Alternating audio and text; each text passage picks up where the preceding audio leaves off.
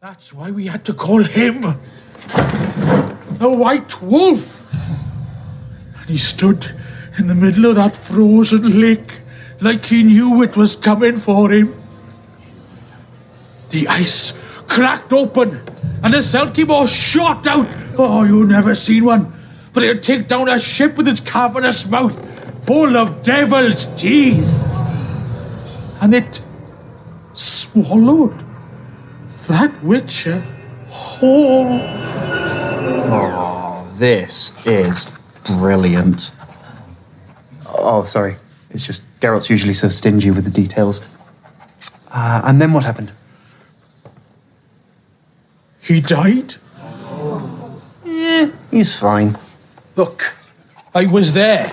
I saw it with my own... See?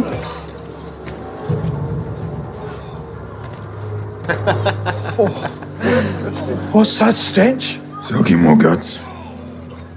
Had to get it from the inside. I'll take what I'm owed. Toss a coin to your Witcher, oh valley of plenty. Whoa. Toss a coin to your Witcher, a friend of humanity. Thank you.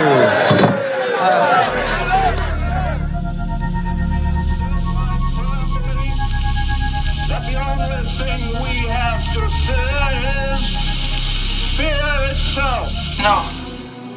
Be afraid. Be very afraid. There's nothing to fear except God. Whatever that means to you. Do I look like someone who cares what God thinks?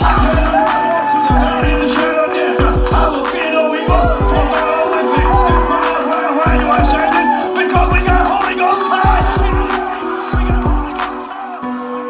power! You're listening to a podcast exploring faith and fear, what scares us and what saves us.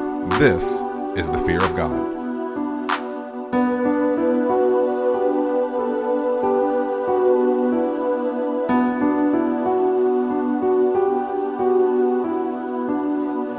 A Friday after an episode release. Check out Friday the or website. Saturday-ish. Friday, Saturday. Sometime the weekend after the episode airs. Before the next one happens. then yes, go to the... It's more like between thoughts. Yeah, You know? go to the blog at thefearofgodpodcast.com and check out Afterthoughts. You can only find them there, and they're great. Yeah. So Afterthoughts it is. Write a review or don't, you know. What a pitch.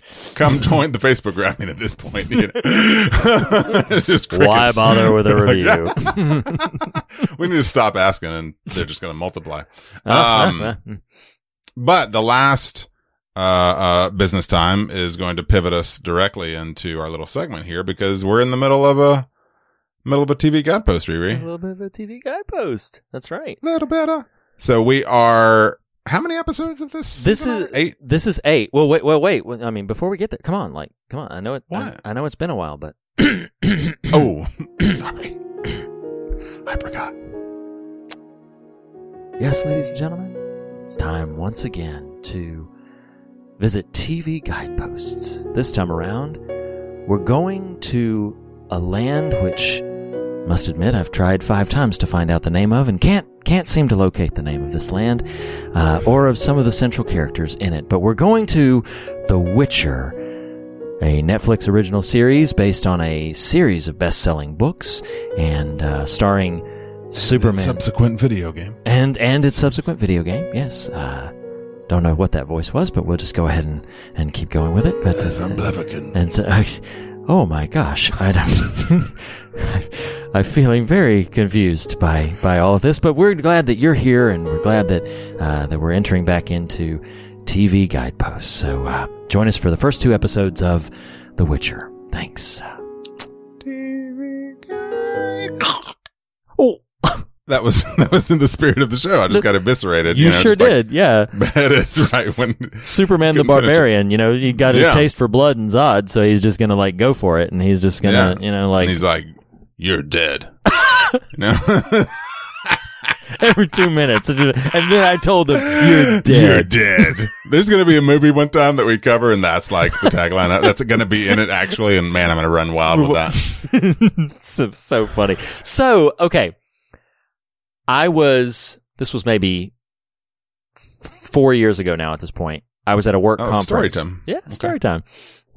No, I'm just kidding. So, about 4 years ago, I was at maybe 5 now, but I was at a work conference, and it was one of those places where a lot of people, I was new to leadership at my job. I had just been promoted to supervisor, and there was this workshop that they wanted to do for both long-standing leaders and a few people who had just entered in to get together and have, basically a conference about leadership skills, studying personality types, navigating different situations and everything. Just a kind of a 4-day long training.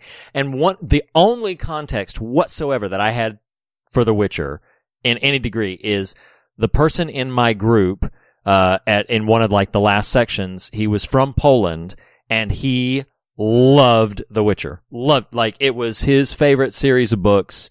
And he loved playing the video game. It was, just like his thing. He was just captivated by the world.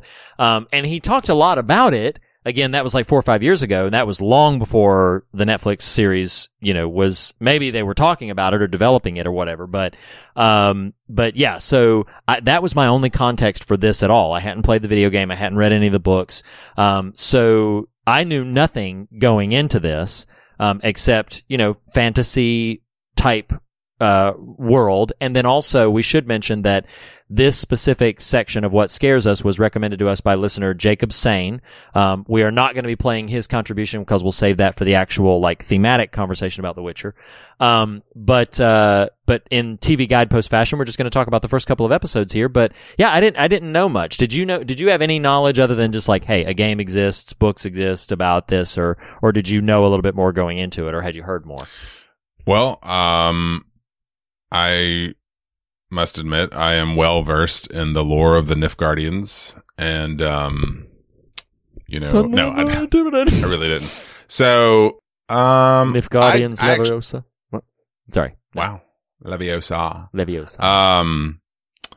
I did not know it was a book series. All I knew was video games, and so no, I knew nothing about the world of it. I knew nothing about any of it. I've watched 2 episodes now, and I'm not sure I know much more than I did before I started. I tell you, man, Tell me.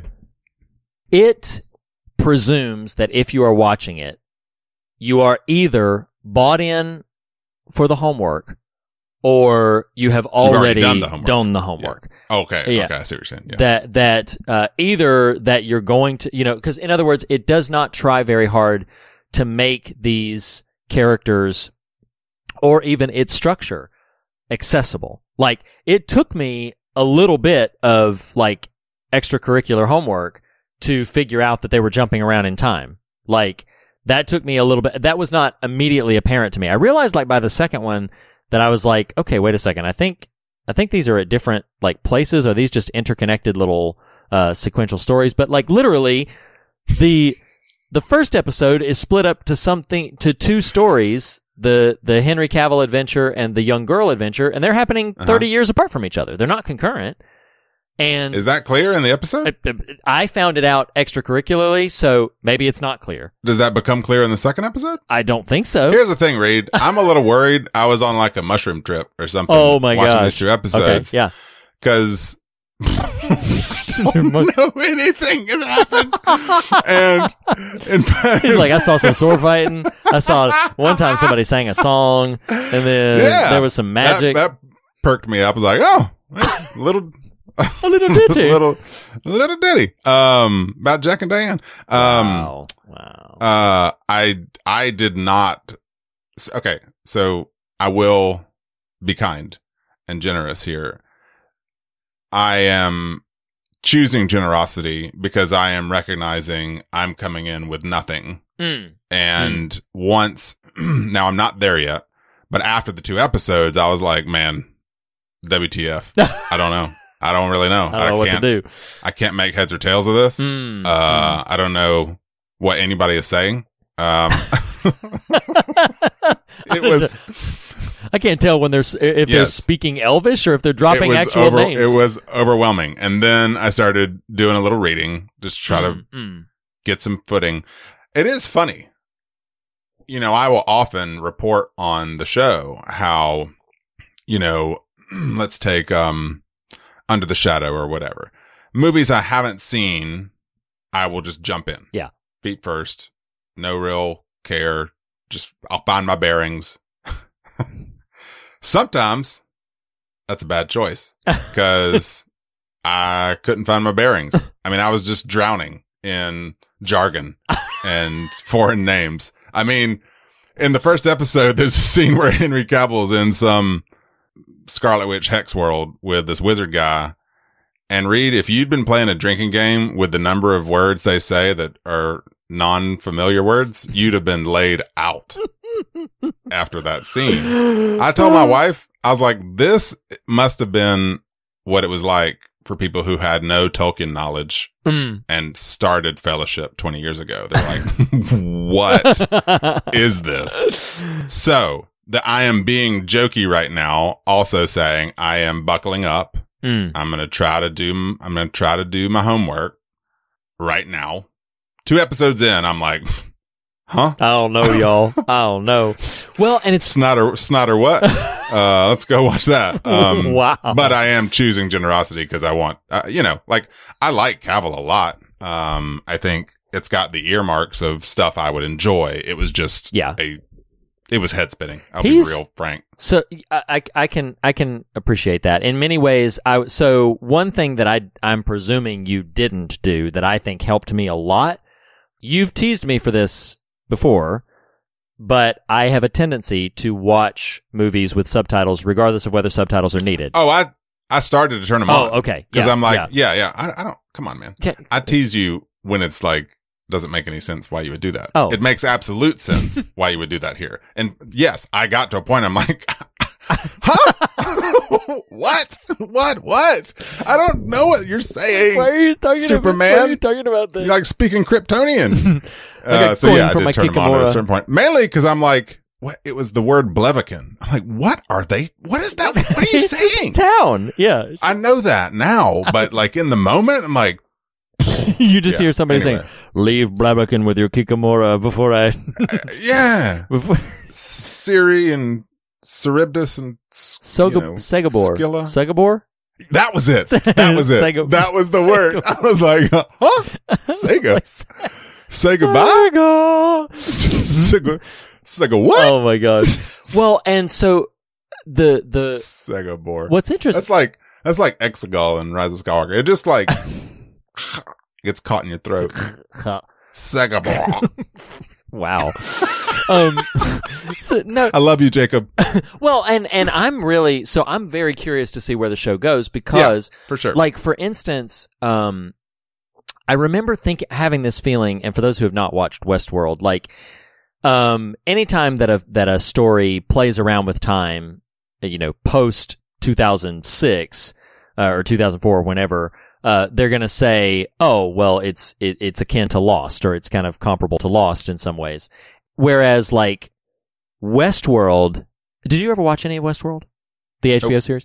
So, though it didn't reveal it until, like, maybe late in the first season, if at all, is telling you storylines, and they're all set in the same world, but the storylines take place in vastly different times, and because...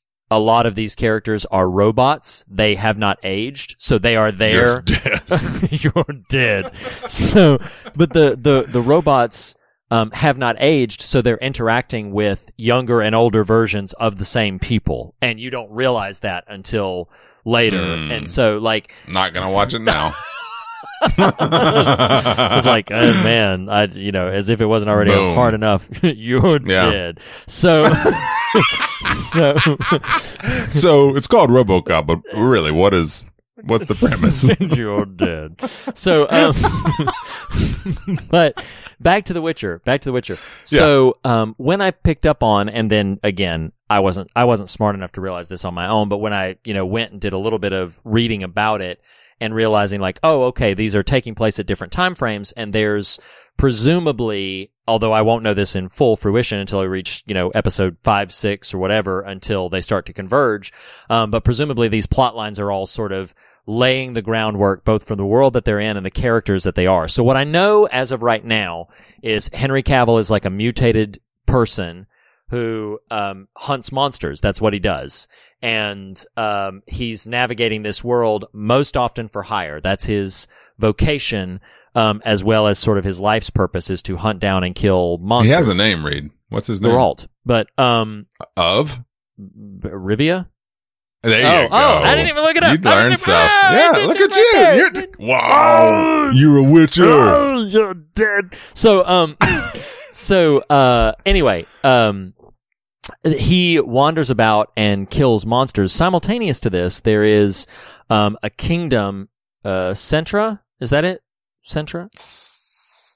Sure. Don't look it up. No, just roll with it for now. Centra, but if it's wrong, multiple episodes. We'll catch ourselves between episodes. Okay, so I think it's Centra, but there's this kingdom that has fallen to these invading forces, and in the process of that, the king and queen, who were the grandparents, although they were still quite young, but yeah, I thought so too. But the king and queen were the grandparents of this young child, and the king falls in battle.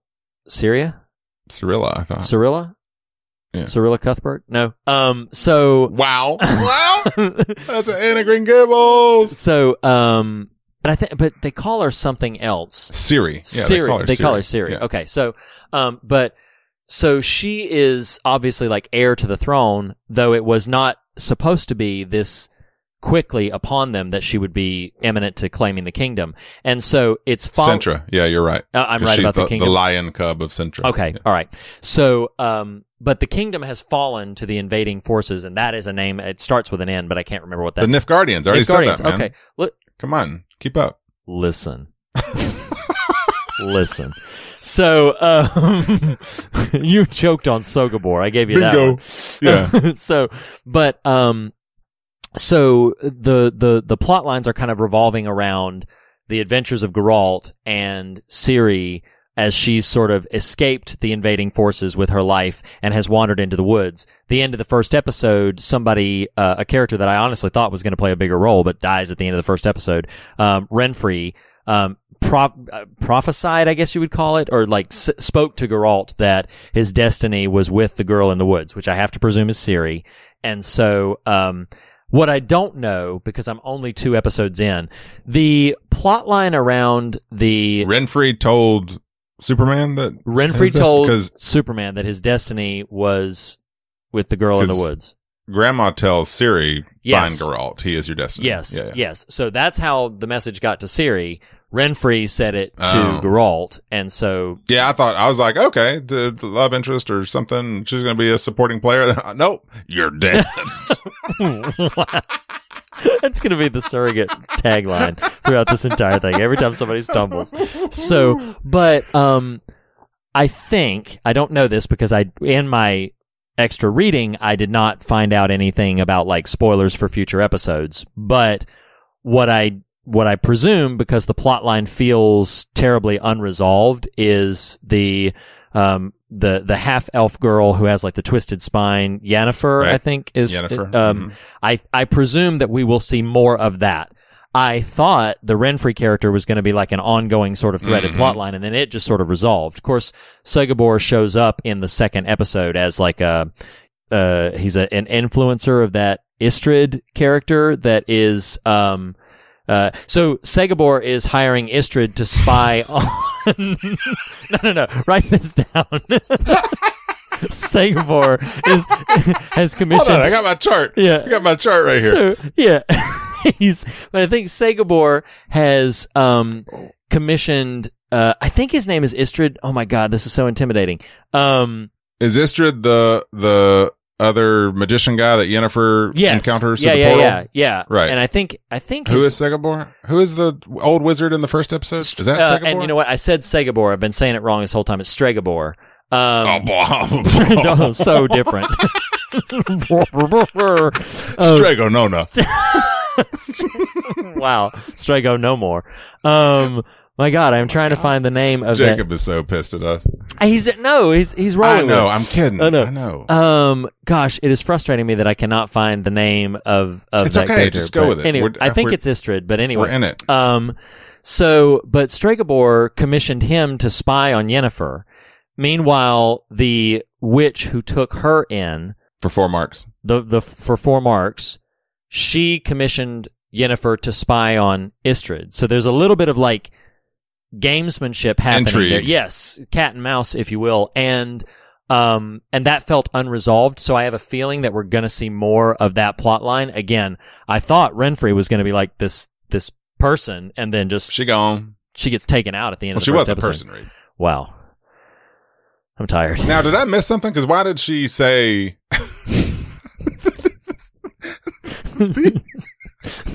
these TV guideposts are just going to be me? Like, now, why did this happen, Reed? Will you explain What why that happened? did this? Who? And us guessing on names. I'm going to write the word and hold it up and ask you to pronounce it. And, you know, No. She refers to herself as like a mutant or a an outcast. She was, and that's something that the show hasn't done. Because I got the impression it wasn't. Hold on. I'm gonna need a the minute. way you phrased Geralt as mutant was having been put upon him. I took it as just you are this half breed or some other thing. Yeah, Like, you yeah. you are this. Like mutants in Marveldom are born that way. Well, you and know? that's what I was about to say is that the show hasn't really to my understanding, by episode Which is 2, limited. Amen. To my understanding, by episode 2, the show hasn't really established very much like the mutation component. Is it thrust upon you? Are you born with it? Wow. Are you? No, I'm not being rude. I'm just like, But like, yeah. Does that matter to the nature of the show? Or is it I that, don't know. yeah, or is it just that they are mutated humans and or mutated beings, therefore, going to have some. I was born this way, baby. Wow. So, anyway, I will say this because we've spent 15 minutes trying to sort of unpack the mechanics of it. I'll just say this. So, I can see the comparisons to Game of Thrones. I can see them, from the first 10 minutes of the movie, just the world itself, the general, not a movie, it's a TV show, but the tone of everything, the way that, like Game of Thrones it didn't put the cookies on the bottom shelf. It makes you work for the information that it's giving to you. And so, yeah, that I can see some of those comparisons. That's a tall shelf. This one. That's yes. a tall shelf. Yes. I'm like, oh. But I mean, I got to imagine, and maybe this is something that Jacob can chime in on and kind of help us with. I got to imagine for fans of the video game and series, it probably feels refreshing to just be like, oh, good, they didn't waste a lot of time like holding our hand on it. They just sort of thrust us into it. And so Blaviken. Yeah. But I am curious, like these early entries of TV Guideposts, as listeners will remember, is just skirting the superficial until we can wind up to the to the thematic conversation. But clearly, I did watch a video after I'd watched the 2 episodes and was kind of trying to do a little bit of just screwing my head back on. I found a video of Cavill breaking down the fight scene from episode 1. It was a really cool video. Actually, I don't know exactly where I'd found it, but that was a gruesome fight. I mean, it was. Yeah, it is. Well, interestingly, so it's all one take. But he's talking about the blocking, the choreography, and his sword is a half instrument. Like it is only half of the sword so that they could digitally put the rest of the blade in. Oh, I see. So the choreography could all be done with minimal fear of actual harm. But there was fear of actual harm. Minimal, but no, but I mean, like you said, it's half a blade. Oh, you mean it's just the hilt? Well, no, it's not just the hilt. But that's what I'm saying. Like if there's any envision a broadsword, right. It's cut in half. Yeah, sure. I mean, yeah, it's big dudes I'm like, beating man, the tar out of each because other. I'm telling you, man, like if Henry Cavill was coming, if Henry Cavill was coming at me, he's a mountain. That's the thing is like if he was coming at me with that sword and he's like into it, that's a good looking man though. I'll be like, oh my god, like he's about to, he's about to, You Superman or you Geralt? Oh my god. Well, both of them. Well, either way, you might kill me. That's right. Like that seems to be the common theme in Henry Cavill's work. But I'm just like, that was good. But anyway, yes. Did you see him in Mission Impossible? That was good. That was a good movie. That was a really good movie. That was a good movie. Yeah. Henry Cavill doesn't get enough good. love. He's I good. like him. Yeah, he gets a lot of love. Okay. I mean, look at him. Look at the man. Damn. How can you not love that? Yeah. Yeah. No, it's true. It's true. He's a handsome guy. Women want him. Men want to be him. But yes, okay, so we will be continuing this journey, which will probably be some version of Reed and Nathan trying desperately to figure out exactly, what The Witcher is all about. But that brings us. Can you outgo I was us just with about the song? With the song? Yeah. No, I don't remember the song. I saw the episode once. Put a penny in your Witcher or whatever it's called. Penny for the Witcher. Put a penny in your Witcher. What in the world did you just say to... Ladies and gentlemen, that concludes another ridiculous episode of TV Guideposts. Woo. Pennies and Witchers and Balaclavians of Stregobor. Wow. It's making me hungry.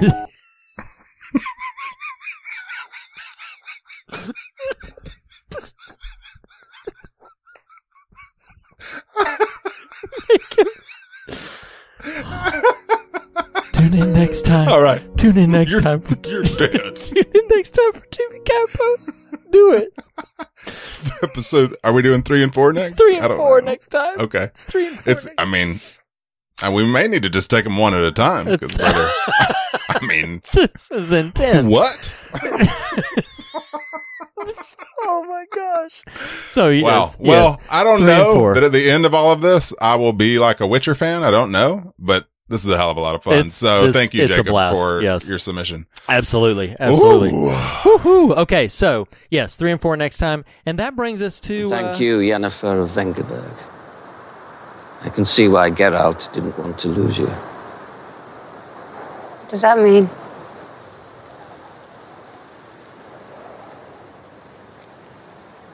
Minrind. The Djinn. That's why we can't escape each other. Why I feel this way inside. No. It's not because of anything real or true. You made a wish. It's magic. It's real, Yen. How could we ever know? Disregard for others' freedom has become quite your trademark. I made that wish to save your life. I didn't need your help! Like you didn't. And you fled about like a tornado, wreaking havoc. And for what? So you can have a baby. A child is no way to boost your fragile ego, Yen. I'll take advice from you about children as soon as you take responsibility for the one you bound to you and then abandoned. That's enough.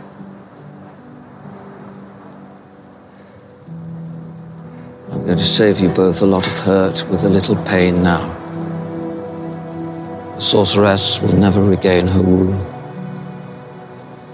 Though you didn't want to lose her, Geralt, you will.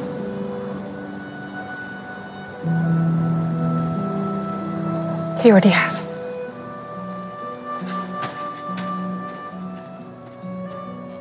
Of the business time. All right. Gentlemen. It's now time to go to the continent where Geralt of Rivia has misadventures and his other co-star characters, Yennefer of Vengerberg and Cirilla of Cintra. Don't say "Hey Siri" to her, at least not these days. Your devices will reply. Our star and time-tossed trio of characters that I imagine will converge at some point, but I just don't know. This is my Henry Cavill Witcher voice. Yes, it's time to go to episode 3 and 4 of The Witcher.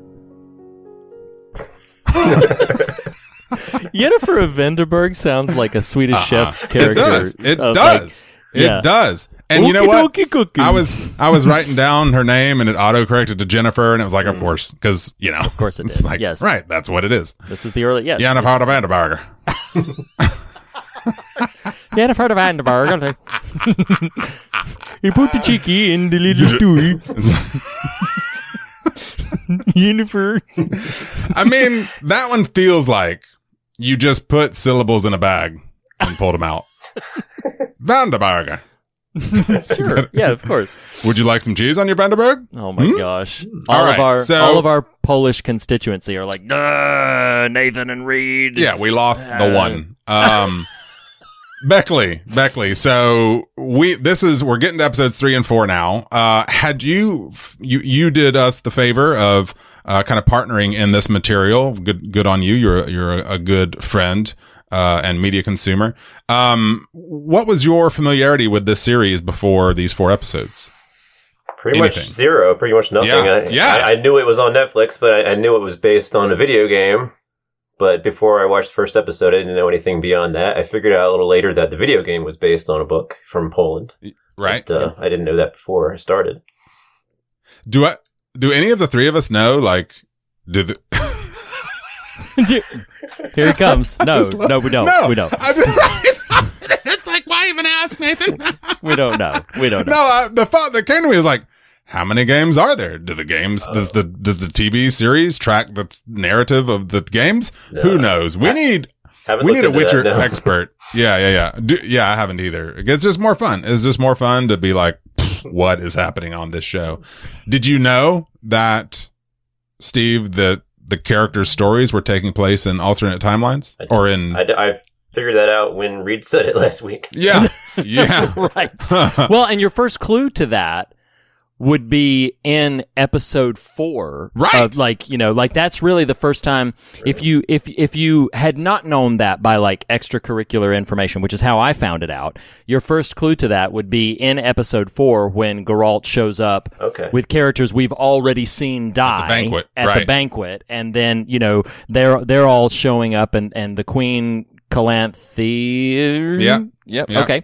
Of Cintra. I'm good this week. You're like, all right. I got him. But yeah, that would be your first clue. Yeah. Now well, that's helpful. So Reed, speak broadly.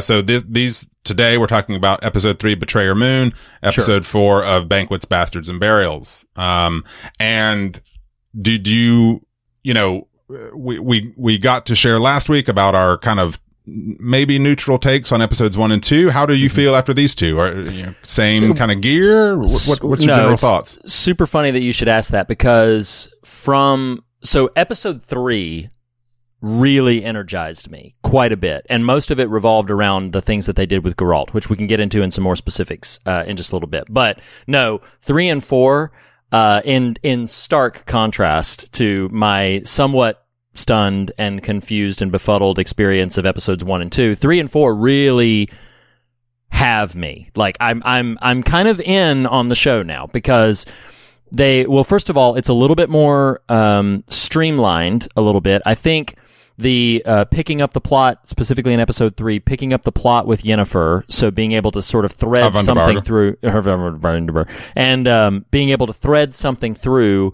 that is a direct continuation, because even the Geralt plot lines have been, okay, that was the monster that week, this is the monster this week, and then in episode 3 we get that again. I'll come back to that one, but that's think the Striga, the princess, the Striga, yeah. But Striga. Carrying over what was happening with Yennefer's plotline, I think anchored me a bit more. And even though there's some elements of, particularly the ending of her story, which that whole sequence of her transformation is really uncomfortable to sit through, but I think it has a really nice payoff. The stuff with Geralt and actually like fighting to uncover this mystery of the Striga, and then changing from just being a slaughter machine to actually trying to rescue this creature and save this creature, just really pivoted me around a little bit in a way that I think put me on board more for the show. That was also carried over into what they dealt with in episode 4, where all of the Geralt stuff in episode 4, I was super energized by, because again, we're seeing characters we've already seen before. They're coming back in different contexts. Some things are starting to solidify. So yeah, I'm in on it. It pivoted from curiosity and homework to I was actively engaged with the majority of 3 and 4 as plot lines, as episodes, as constructed hours of entertainment. I'm in on it. Yeah, I think I liked 4. How do I say this? So, 3 had, as you alluded to, the kind of key scene of Yennefer's transformation. The Yennefer story in 4 was the first time I really felt like, oh, this is cool. The portal chase. The portal chase stuff was great. The ant monster thing. Yeah, that Psycho is very cool. Jiminy Cricket. Yeah, no, it's absolutely it was really, and gets us an opportunity to explore kind of like what she brings to bear in terms of her power structure and how she. Yeah, I feel like the way you just said that makes me want to introduce 2 notes here, and because we still got 6 episodes left, but most of the rest, I imagine, will be some version of plot, and 4 episodes left. Talking about yes, we've got 4 episodes. There's 8 total. There's only 8. Yeah, whatever. Yeah, I mean, 6, 8, 10, Vandenberg. Whatever. If it ain't the names that'll get you, the math will. So like. Yes, exactly. And you good segue, Reed. Thank you. Way to tee me up. So 2 sort of complaints I have about the series overall that have one that has sort of ironed itself out, though still could have been a thing. But the second one that I still kind of quibble with. So one is, and Steve, this is maybe fresh for you too, so feel free to jump in. So I went today to read the Wikipedia page to kind of refresh myself, because, listeners may know this, we record 2 episodes at a time, so I've watched 4 episodes of The Witcher, and so I was just trying to reframe, okay, what is happening in these episodes. And I would encourage anyone to go do that, because if you're following along the show, because something the show doesn't do in technical form is give any bearing for chronology, and the Wikipedia gives years, like yes. For our 2021, whatever theirs is, it's like 1200x, 12 this, 12 that. I was just noticing that. I'm looking at it right now, and and I think what I'm trying to get to here is the amount of help that provided to orient myself in the narrative that I think, I don't know, I wish the show had front loaded, because you can still do, okay, these are taking place across different timelines, but tell me that, because I feel like I spent so much time those first 2 episodes in utter confusion as to kind of what is happening and their relationships to each other, that knowing that would have really helped ground me in what I'm watching. Because ultimately it is very cool when you get to the banquet and, Geralt encounters Calanthe, and clearly we're now in the past of Ciri, who is not yet born. Their intersection becomes clear in that episode. So that's pretty cool. Even with something as silly as something called the Law of Surprise, whatever. But part of me really, in reading the Wikipedia, I was like, I wish they had just done this, because it would have unburdened some of that major confusion. Do either of you echo that or share that thought? I totally agree. I would completely echo, not to just like tramp all over your opportunity, Steve, but like, but I think welcome like, back, Steve. even just like holding up the years beforehand might have helped with that. Now, to that end, if you as the viewer hadn't figured out by episode 4 that things are time jumping, episode 4 would have firmly solidified it for you, but I do think those first 3 would have been less work and less confusion to simply, identify, yes, this is the sort of the timetable that we're playing with. And I don't know, I go a bit back and forth on it because plenty of other outlets move around through time and play around through time, be they a movie, be they, a book, be they a TV series. But I think most of the time when a medium plays around in time, there is usually another element of its structure that is linear. For instance, Tarantino with Pulp Fiction, going back 20 years now at this point. 94. 25, 26 years. Yeah, almost 27. 20, going back to Quentin Tarantino, yes, that story is told non-linearly and jumps around in time, but it does so to fulfill an emotional arc.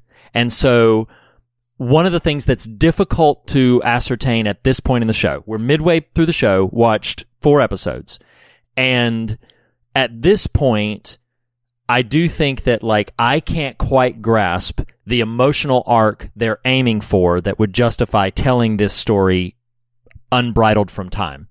So put in slightly simpler terms, maybe by the end of episode 8, I'll look back on the rest of the show and say, oh, cool, this is why they introduced this piece here, and this piece here, and this piece here. But moving through the episodes singularly, I don't quite have that cohesion yet of the emotional sort of grounding.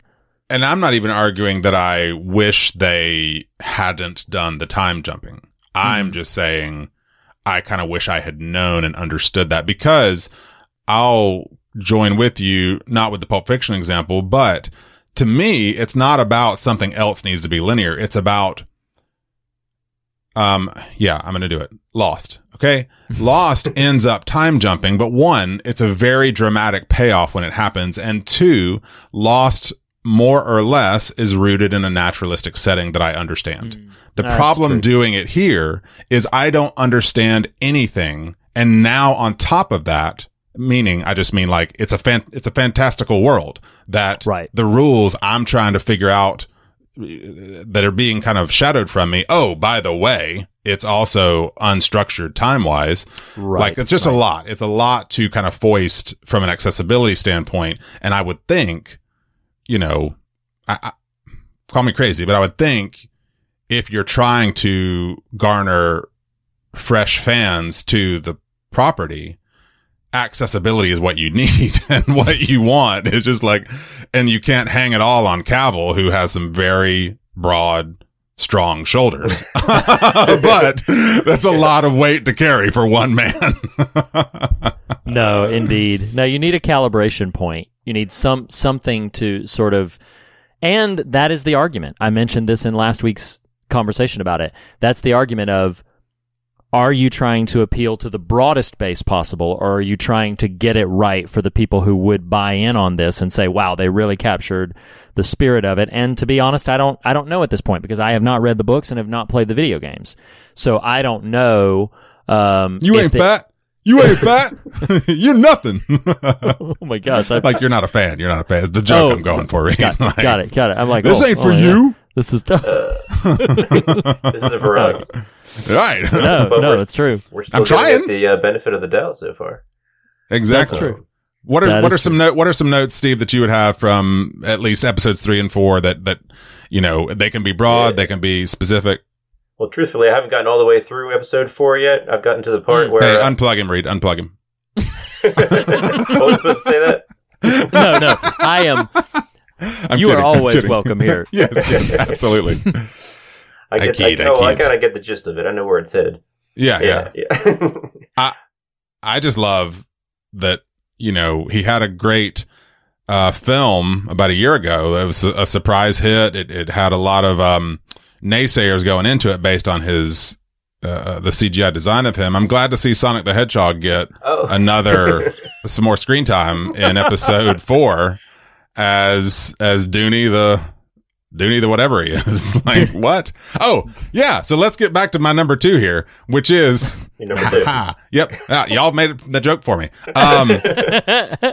Is everybody can do anything.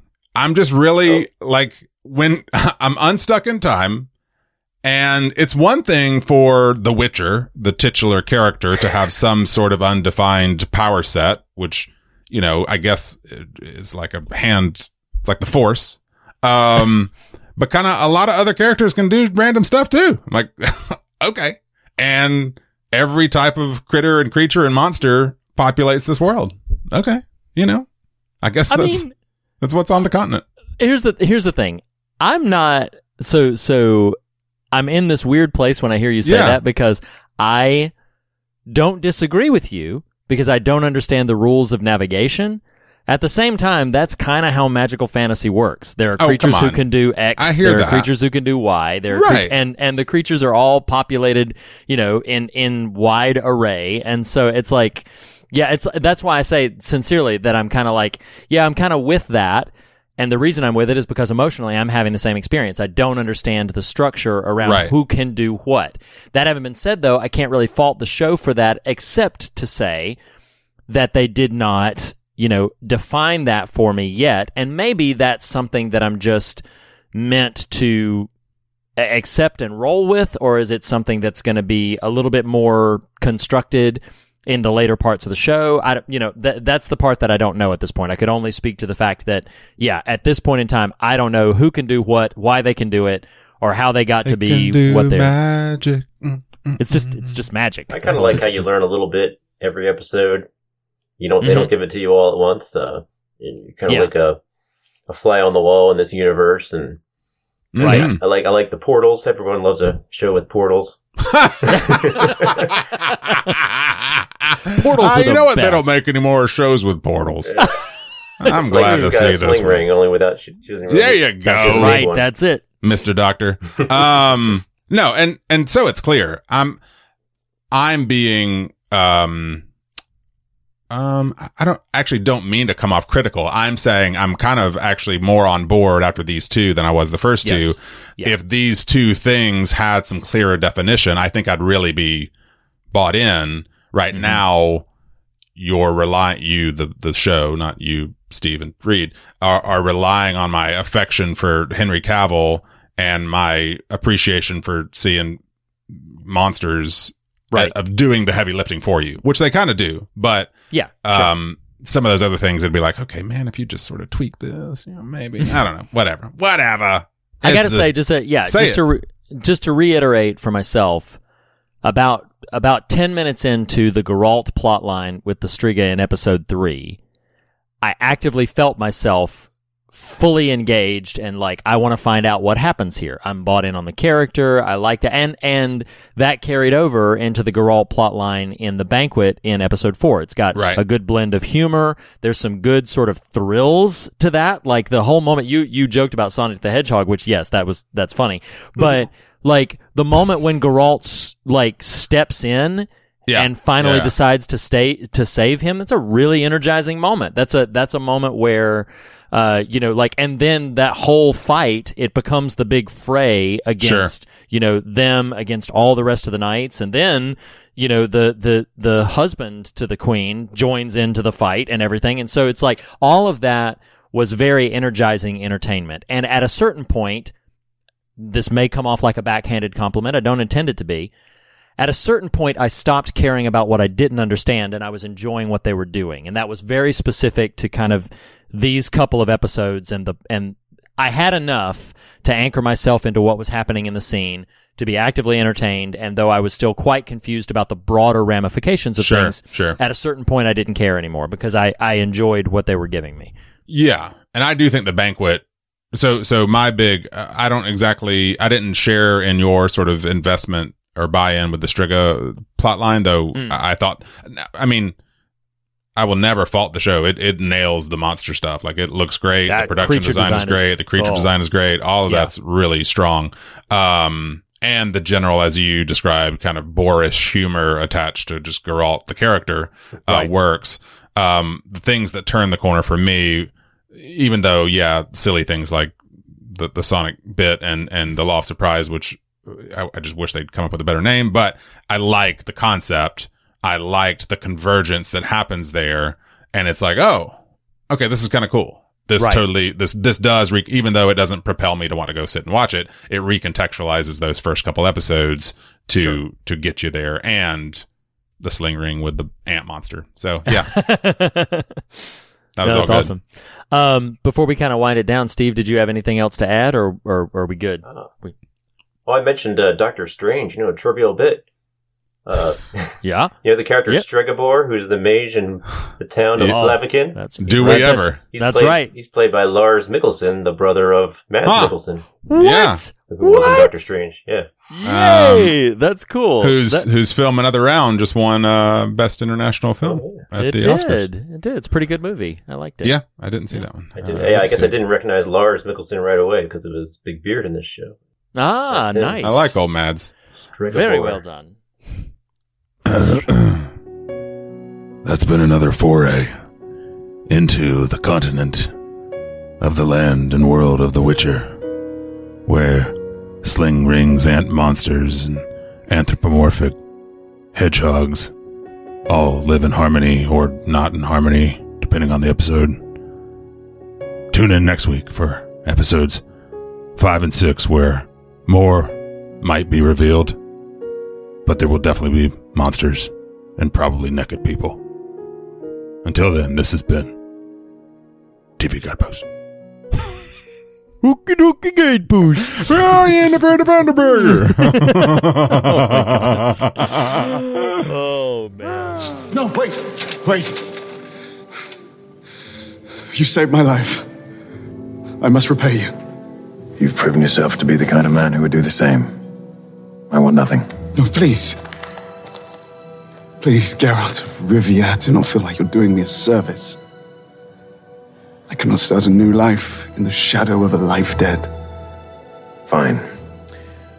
I claim the tradition as you have. The lore of surprise. Give me that which you already have, but do not know. No! What have you done, Witcher? Fear not, your majesty. If I'm seen in your kingdom again, it'll be to kill a real monster, not lay claim to a crop or a new pup. Destiny can go Aletta. Are you...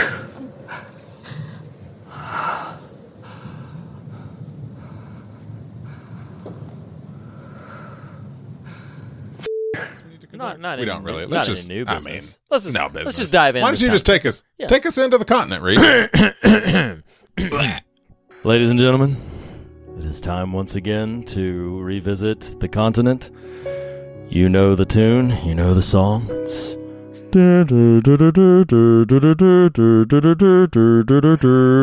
oh, wait, no, sorry, that's not the right one. It's hold on, I'll have it in just a second. It's I think it goes no,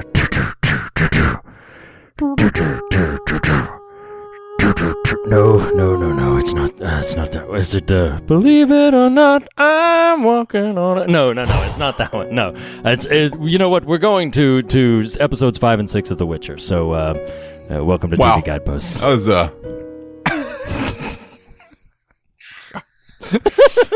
was trying to come up with a new theme song today. Were you? So it's like Put a Penny in Your Witcher. Yes. Which is the formal one, the official one from the show. Of like, you remember the old Put Another Nickel In? No. Put another nickel in that Nickelodeon. Yes, I do remember All that. I ever wanna watch is The Witcher. It's like trying to find some inroad that's the theme song of The Witcher in the show of The Witcher. Jaskier just goes around. That'd be the best. It would become the best show if that was actually the theme song. Yeah. Oh, absolutely. It's like put a penny in your Witcher, put another nickel in your Witcher. He's just overflowing with coin. Oh, man. All right, so Reed, we are, and Blake, welcome to the Fog Show and the Witcher Show. Hope you, Did we ever decide which Witcher was which? Ooh, the Sandwitcher. Sandwitcher. Wow. So these two episodes, 5 is Bottled Appetite, 6 is Rare. species. Reed, what are your, what the funniest, I'm going to tell you this as our inroad to this. Okay. So episode 5 is where, correct me if I'm wrong, this is where Geralt and Yennefer de Banderberg finally meet, right? Yes. This is the episode. Yeah. Episode 5. Yeah. In the super orgy. Yeah. There's that. And so that happens.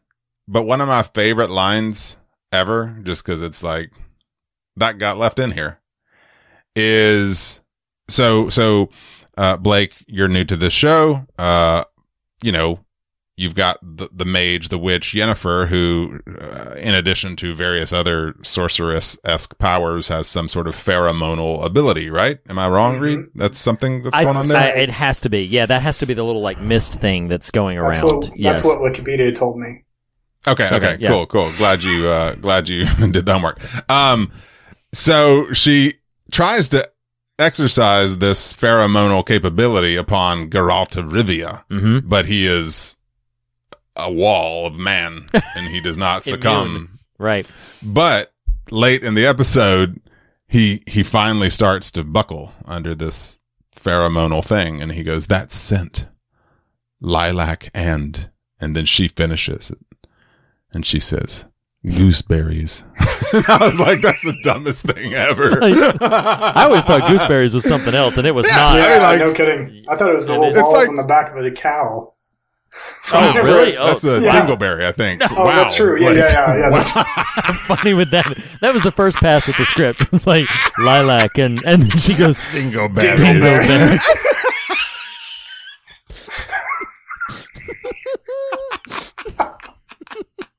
I would have believed it in the continent. It's just anything goes. Anybody can do anything, and anything goes. So lilac and dingleberries. I kind of wish they'd left that in there. I mean, it's not like gooseberries is any more romantic. Like what? I don't know. I don't know what would have ended that sentence that would have invoked some romance and sex appeal, but gooseberries was not the word I was waiting for. Gooseberries, dingleberries might have been better. Yeah. Lilac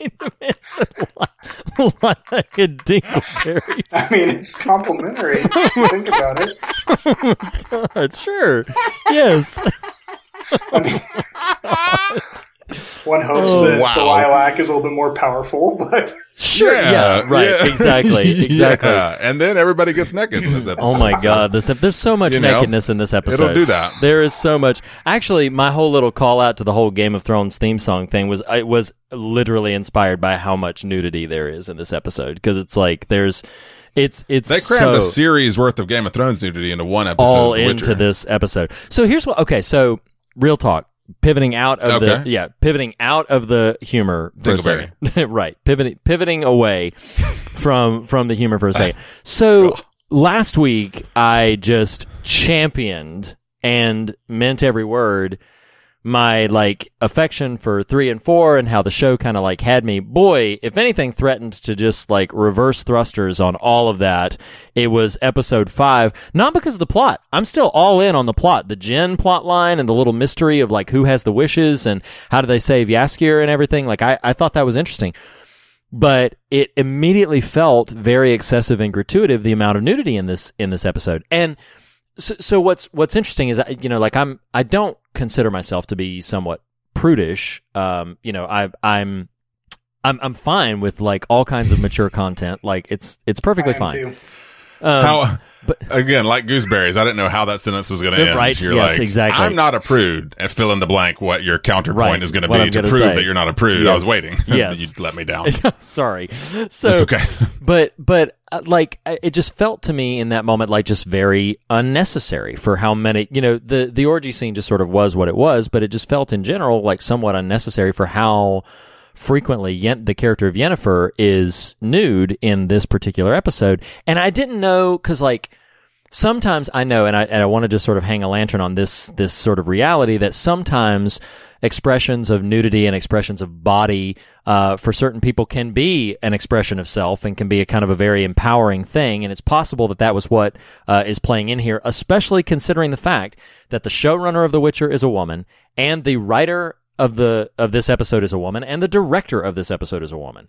So I have to, acknowledge that maybe what was going on here was not exploitation on the part of producers, given how much female presence there was in the creation of this episode. But it was a bit off-putting to me in general. I found the story great.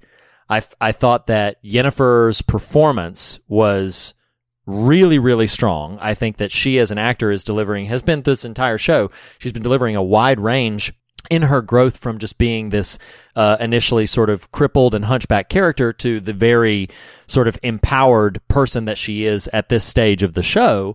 So I find the actor very impressive, and I think that it is a really strong performance. But yeah, it's just there were so many times where it was taking me out of the episode to be like, why is she naked at this point? Like I don't understand entirely at this stage. So I don't know. Like feels a bit awkward to kind of bring that up because all the different implications. But that was a big step backwards for me in my enjoyment of The Witcher, as it were. Yeah, I mean well, what's funny about it is like the show has flirted with those. I'm hesitant to say heavy sexual themes, but just sexuality. Yeah, it's not the first nudity in the show. Per episode, right. Per episode, there's typically some sort of nudity aspect, but in 5 specific, well, even the end of 3 was a little uncomfortable, just the transformation sequence. Right. But even that, you could make a case, has some artfulness to it. It's a bit shrouded, so on and so forth. Well, so the orgy scene being what it is, it's a very lengthy scene, and it's really well lit. I'll put it that way.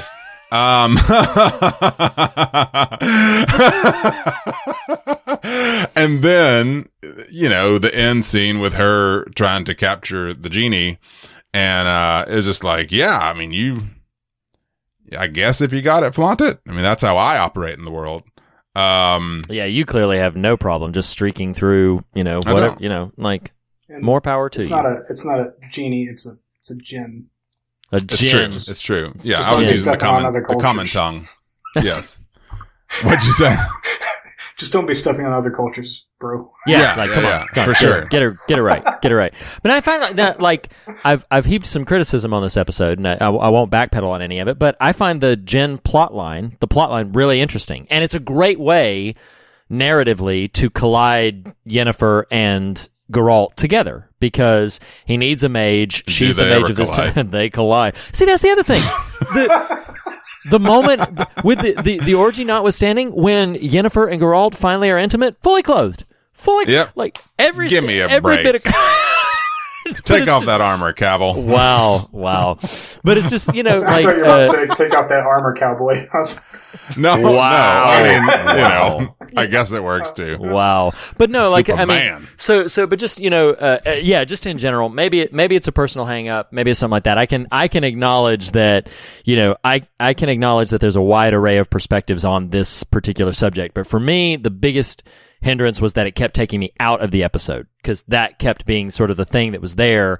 And so it was a matter of sort of like, I kept wrestling with was this a production choice? Was this, when I'm tempted to Google at the moment who the writer and director and producer was so that I could find out if this was a potentially exploitative moment, then that's, maybe just a personal hang up of mine where I couldn't quite cross that bridge for this particular episode. But so ultimately what you're saying is there was a whole lot of gooseberries in this episode. It's, make of that what you will. What? So someone who has seen exactly 10 minutes of the first episode of this show, hey! I read the Wikipedia entry of the first 6 episodes. And I've never struggled so hard to get through paragraphs in my life. There were so many names and towns. Yeah. Yes. I was just what in the world is going on? Oh, yeah. You should watch it. You need a grid. You need a... Well, what's really funny about you saying that is I went and read some of the Wikipedia page today, and what was helpful to me was the timeline, explication. Yeah. But to your point, the little paragraphs about the episodes, I had the thought, I was like, man, just reading this the volume of strange names and places are multitudinous. It is kind of head spinning how they just throw you in the deep end. And then I found out that I guess there is a primary plot line that threads through the video game and through the main sequence of books. And that this season 1 of The Witcher, they have taken that primary plot line, and instead of dropping us into the primary plot line, they have chosen, as an active creative choice, they have chosen to then go and all of the books and stories that were published later, like you had the main thread of the story, and then later the author published stories that were like, and here was Geralt before he met Yennefer, and here was how Yennefer and Geralt met, and stuff like that. And they've chosen, as a production team, to thread those stories together and make that your season 1. So you're taking a bunch of stories that by their conception, admittedly rooted in this world, but by their conception, they were, self-contained pieces, and trying to thread them into a cohesive whole. I guess I have to applaud their ambition, and have to say that to succeed as well as they even do, which I don't even think they fully do a great job of cohesion, but to succeed as well as they do is admirable. But yeah, it's like that's something that I find just incredibly daunting. Like, hey, let's take all of these, disconnected, well, not disconnected, but let's take all of these compartmentalized stories and filter them all into just one thing. Well, I was reading today, they've, I think, greenlit, or at least is, early conversations, a prequel series, just about the origins of the Witchers as a thing. Yeah, I don't know. Wow. There's a lot. I think Netflix is pretty coy with their metrics. So by their definition, it's a massive hit. Yes, sure. I presume that's correct by some obscure metric. So, I mean, everyone and their dog, when it first came out around me, was talking about it. So I thought it was a big deal when it came out. I was like, oh, so this is a thing. This is like the next Game of Thrones. I love that what you were concerned with isn't, so The Witcher's a thing, and not your dog can speak. Okay, I'm down. No, he just likes watching Henry Cavill. Yeah. Okay, yeah. Who doesn't? Who doesn't? So, but yeah, no, I mean, that's the thing is like, and then I don't remember the concrete numbers, but I remember they listed at one point they listed their top 10 most watched original series of all time. And Witcher was in the top 10, and I think in the top 5 of them, in terms of like when Netflix released an original series, like the cream of the crop in terms of their massive viewership. And yeah, I mean, video games are a tremendously, well, to the book series is as I understand it, very popular. The video game series is wildly popular, so it stands to reason that there's going to be this this thing as well. I guess, not to belabor too much on episode 5. Episode 5 narratively is fine. I think it's really great. Episode 6, I felt like in the first 10 minutes I was like, oh dang, they've got me now. Like, a hunt for a dragon, I'm in. Like, this is going to be so great. But then much of the episode sort of plays out somewhat differently, and then you don't really get the dragons until kind of the end, and even when you get them, they're not quite what you were really expecting. I will say though that in episode 6, and Blake, you won't quite connect to this because of just reading the Wikipedia entry, but the actor who plays Borscht 3 Jackdaws, which is the character's right. Bless you. Right. Yes. Yes. But the actor who plays him is named Ron Cook. He's a character actor that goes way, way back into like the 70s. And his presence, just sort of from acting pedigree, is really, really strong. He was one of my favorite parts of this entire show for just the few moments he was on screen in episode 6. I just really loved his contribution to the story. In general, 6 didn't quite, for me, reclaim the elements of like my excitement and entertainment around episodes 3 and 4, but it was at least a little bit step up, and I did genuinely and authentically liked the tension and character stuff they did at the end of 6, where they're like severing some of the relationships. They're establishing tension between like the stakes of the world, the broader world. So I genuinely enjoyed that and thought, okay, this is the kind of ramp up we need for the last 2 episodes to take us into wherever this series is going to land. The season is going to land, I would imagine. I kind of, you invoked the Game of Thrones reference there, Reed, and it's interesting, any Witcher fan trying to pitch The Witcher to, pitch The Witcher. Pitch The Witcher. Pitch The Witcher the sandwich. Would probably invoke Game of Thrones. What's interesting though, because I was just scanning my notes here, and I do like that Yennefer's motivation is somehow a regaining of this fertility she traded. Right. For, kind of non-disfigurement. And there's a word where that's a really fascinating motivation. Sure. But I don't know that the show lets that breathe. And I don't know. I don't know what I'm trying to say exactly, other than I think what I'm trying to say is I'm interested in the story. Sometimes the storytelling leaves something to be desired for me. Sure. Right. If that makes any sense. No, it does, because like I mentioned last week talking about the emotional arcs that don't quite, like, there are episodes, because the moment that Yennefer needs to reclaim, or that she sort of pivots. Where's she from? From, what is the name of her? Man, I was trying to set you up for a good joke there. Yennefer from Vanderburg.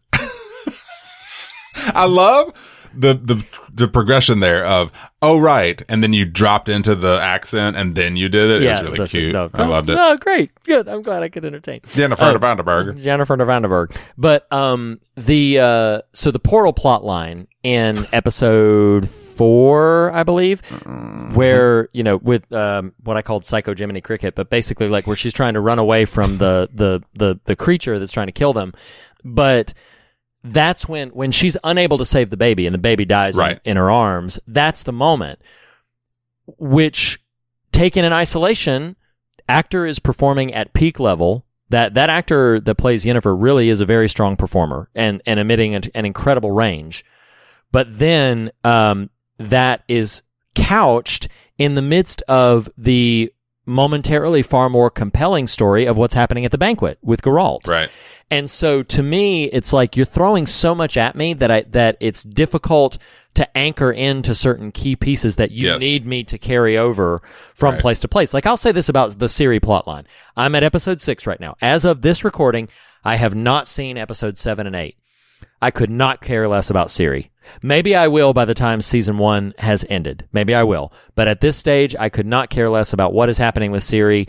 I was really interested in the very first episode where I was like, okay, this little child is going to be like this destiny thing that Geralt is going to... But then the most we've gotten from her is like she, snuck into that forest and almost got killed a couple of times, and everybody keeps talking about how she's the big destiny and she's the big deal, but I don't see any of that yet. And then you get freaking mystical tree at the end of can't remember what episode, which comes in and is like, I am Groot. Yeah, that felt very odd. Yeah. She stands before the tree. Not your story, yeah, Groot. Not your story. Not your story. Groot's like, I am Groot. I am Groot? That was funny. But no, but like the tree was like... The tree was all like, who, what are you, girl? Or who are you, girl? And that's really interesting. I saw a behind the scenes thing where the creators have literally said like, yeah, so we're going to play that out throughout the series. We will not get the answer of what that tree is for probably a while because they plan to hold it back. Correct me if I'm wrong. It's just like a minute scene, right? Like it just happens at 15 the end of an seconds. episode. Yeah, it happens right at the end of an episode. And so it's like moments like that. What's really funny about what just happened is I worried I had fallen asleep, so I was trying to pad the amount of time that it might have been on screen. So I was like, it's like a minute, right? I remembered it being like 15 seconds though. No, it was only that. And so again, I haven't seen episodes 7 and 8, which we will. Maybe I will feel differently about the Ciri plotline. Blake won't. No, Wikipedia. But but like Geralt's plotline, I'm tracking. I'm following. I think Henry Cavill's doing some great work, and I'm tracking that plotline. Yennefer, They've got me sold in on it, despite my commentary about how much of episode 5 sort of, disconnected me in some ways. I'm in on Yennefer.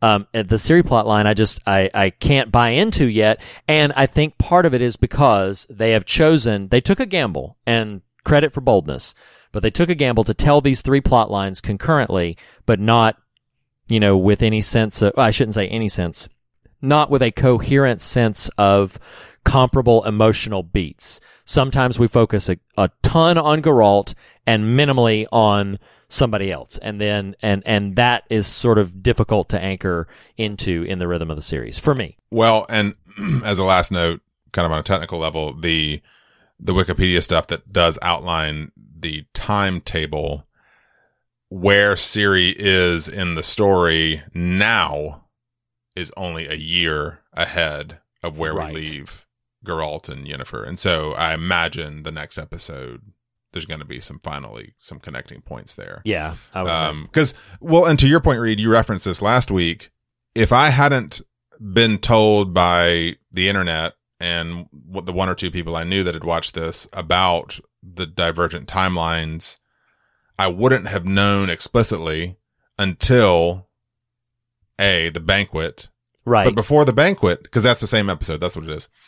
At the top of that episode 4, yes, when Yennefer is with that queen and the baby, she says, "I've been the mage here for 30 years or something." Like, right. There it is. Right. Yes. But that's like the most we had gotten up until that point. No, that it was clearly tracking different sort of chronologies. Yeah. Anyway. Absolutely. So, decent pair of episodes. Yeah. Gooseberries, So, ladies and gentlemen, we hope you have enjoyed this trip, this traipse through the field of lilacs, maybe through the field of gooseberries, but most appropriately, through the field of dingleberries. Man. Saying that word in a really deep voice is somewhat strange, but here we are at the continental dingleberry breakfast.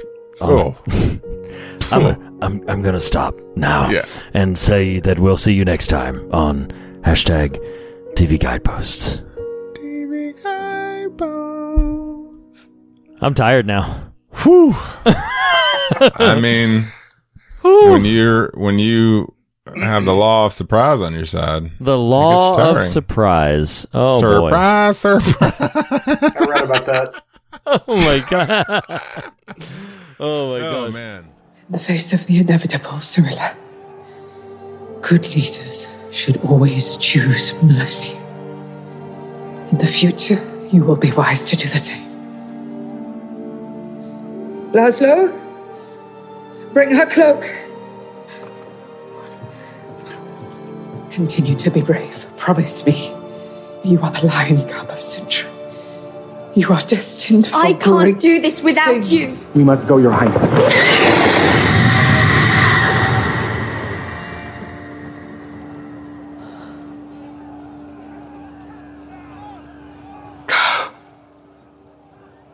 The world depends on it.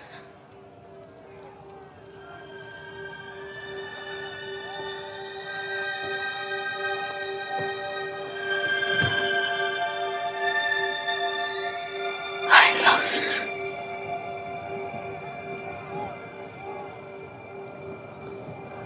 Find Geralt of Rivia. He is your destiny.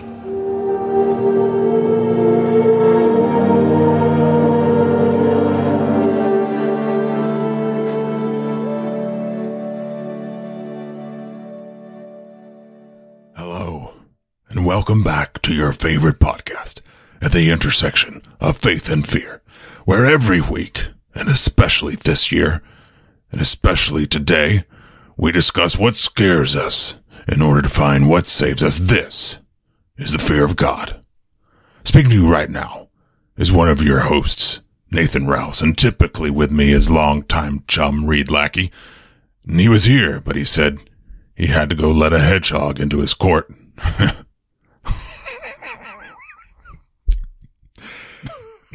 I don't know what to do. So yeah, you already kind of, here we are at the end of this long journey through the continent. We are going to be talking about episode 7 I and bet 8. there's a joke somewhere in there about incontinent. I've been racking my brain for it, though. I can't find it. So maybe listeners can... on him, girl. 60 years of majoring and never pooped on me before. Oh, my gosh. So, yeah. So, Reed, we need to address the person, one Mr. Jacob Sane, who offered us The Witcher, because we're not doing a Whatcha. No, we're not doing a Whatcha. No Whatcha for The Witcher. No Whatcha for The Witcher, because we have the Whatcha Wednesdays, so, what'd you think about that?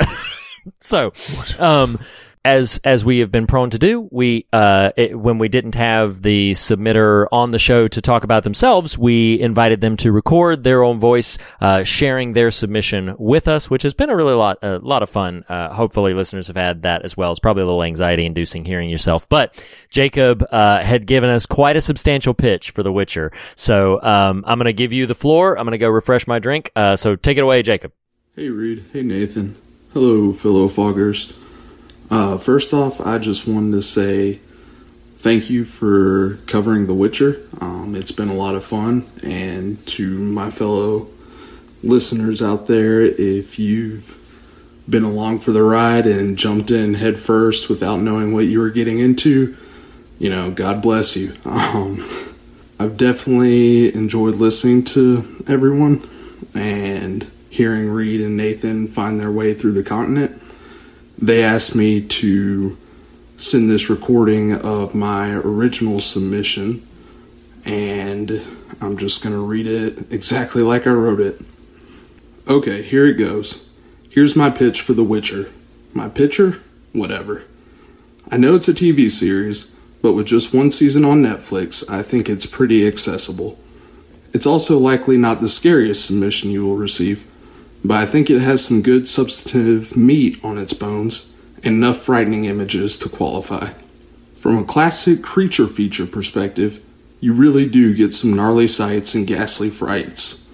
The monsters have a wonderful aesthetic, but it's Geralt that scares people.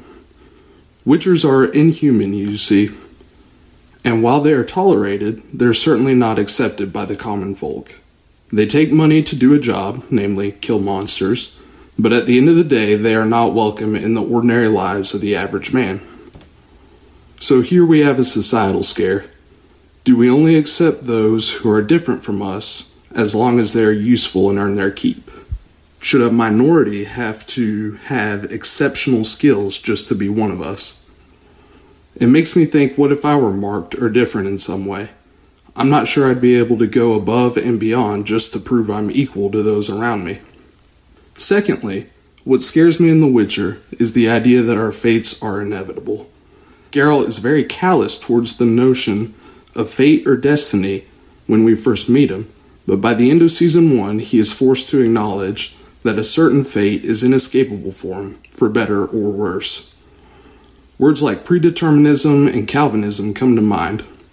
What's scarier, an inevitable conclusion to our lives no matter what we do, or the weight of consequence that comes with the freedom of our actions? Fate, while certainly intimidating, can in some ways absolve us of our choices. Freedom, on the other hand, is downright paralyzing when we aren't prepared to accept the mantle of responsibility. Regardless, these are a few takeaways I had from The Witcher. Even if you never end up covering it on The Fog, I do hope you'll give the show a chance and find some enjoyment out of Henry Cavill slicing up beasties. Thanks again, everyone. Reed, Nathan, I leave The Witcher in your hands. Thank you, Jacob, for your offering and for introducing us to the continent, where the top song on the pop charts is "Put Another Nickel in that Nickelodeon." Wow. All they ever wanna do is hire a witcher, a witcher, a witcher. Oh my God! Woo! Read. Oh, it's just the all singing, all dancing version these days of the Fear of God. I suppose so. It ain't that bad though. It ain't that bad though. Yeah. So I have a question for you. Okay. Do we we've been prone in recent weeks to take scary moments from the thing and just sort of like make a little game out of it. But that's hard to do in a TV show. You got any thoughts on that?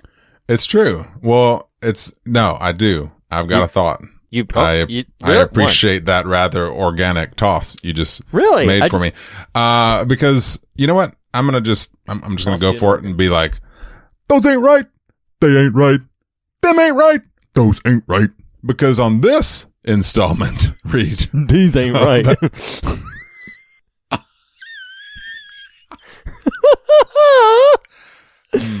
All of them witches. All of them monsters. Oh, Lord have mercy. Wow. So no, we're not going to do scary scenes, Reed, this installment. Because something that is, and look, you'll love this. I've actually got a handwritten note card here. Where did you find a pen? I didn't think they make those anymore. Yeah, it's all turns keyboards. Out it was Quill. It was Quill and ink. Oh, wow. I went Witcher times. Wow. No, but endemic to the mythos of the Witcher is that he is a monster hunter. Yes. And so actually something that is present throughout the season 1 of Netflix's The Witcher. Be sure you add that there. Because there are multiple iterations of Witchers. There's the books, there's the games, there's the Netflix show. Funny story. I was recently at my fellow vaccinated buddy Steven Scagrove's house, and his wife was playing a video game. And I was like, "What you playing? What you?" I was like, "What you playing? What you playing?" Oh my gosh! And she was like, "Oh, it's The Witcher." I was like, "Oh, what?" And she was. I stood there and watched, and I was like, "No, who is that?" Because I could tell who Geralt was, though he was no Cavill. Let's be clear. But he's talking to somebody in real life. And she's like, "That's my vampire friend." I was like, "Yep, that sounds right." You know? Yeah, absolutely. So in the spirit of the vampire friend present in apparently The Witcher 3, which I really have no idea what I'm talking about. And me either.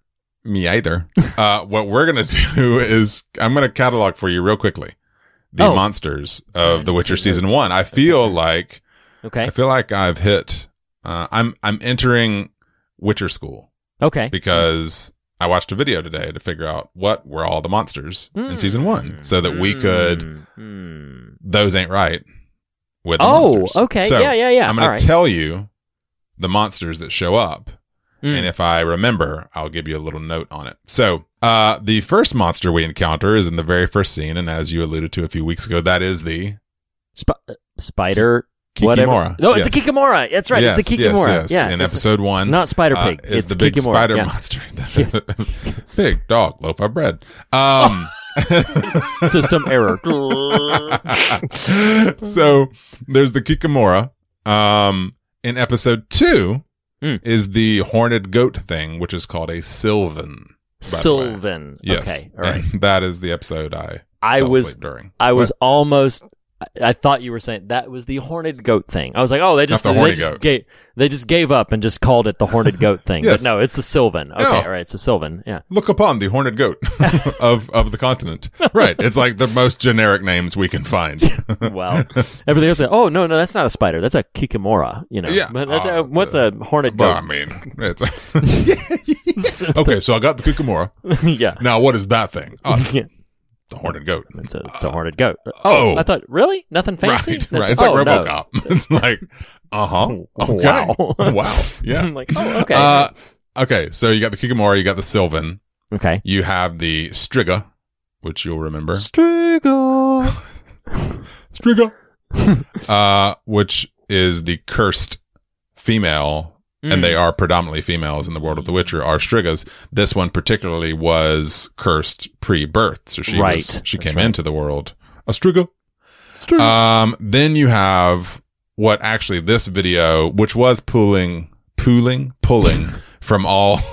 It was pooling. It was pooling from The Witcher. So the next beastie is the ant monster thing, the Psycho Jiminy Cricket that you referred to. Jiminy Cricket. They actually said they cited this as unknown. They did suggest it's possibly an Endriga. Endriga. Endrika. I prefer Psycho Jiminy Cricket. Kikamora. Now I'm gonna shout out here. Oh. They included this as a monster, so this is not me being a horned goat. They threw Dooney the Hedgehog in the list of monsters. All right. So, Dooney the Hedgehog. Sonic. Sonic and Knuckles. Sonic and Knuckles, his ousted cousin. Yeah. Dooney's all like, well, I want a ring. Anyway. Then you have the Doppler, which is not to be Doppler. confused with the German family in the TV show Dark. But that is the shapeshifter. Mm-hmm. Thank you. The shapeshifter. It's not called a Doppler, it's called a shapeshifter? Well, no, I'm articulating what the type of monster is. Like the horned goat is called a Sylvan. No. The shapeshifter is called a Doppler. However, this is a true story, true fact here from the world of The Witcher. I'm telling you. I'm on my way to being a Meister. You're there. In Witcherdom. The most famous Doppler in Witcher lore is, I'm not making this up, his name is Dudu.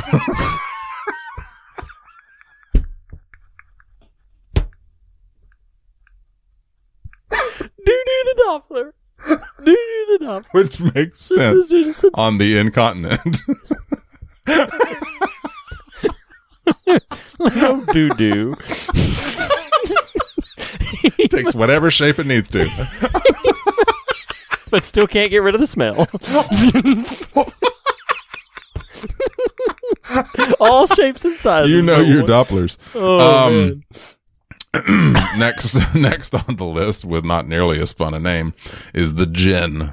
Yeah. Who was articulated in the video I watch as one of the most powerful entities in Witcherdom. Makes sense, sure. I did not remember this until I saw the footage in the video here, but it's called a Harika. Now the Harika it's a blink and you miss it, but it's the tall, hairy golem thing in the the one that they unceremoniously butcher because all he wants is some food. I mean, the Witcher even said in there, like Geralt even said, like if we'd fed him, he would go away. You crazy people. So, well, that was Yennefer's Lancelot that did that, right? Yeah. And then he got indigestion. He did. He got some. Okay, so the final two here are the dragons, of course, which are just the beasts, and then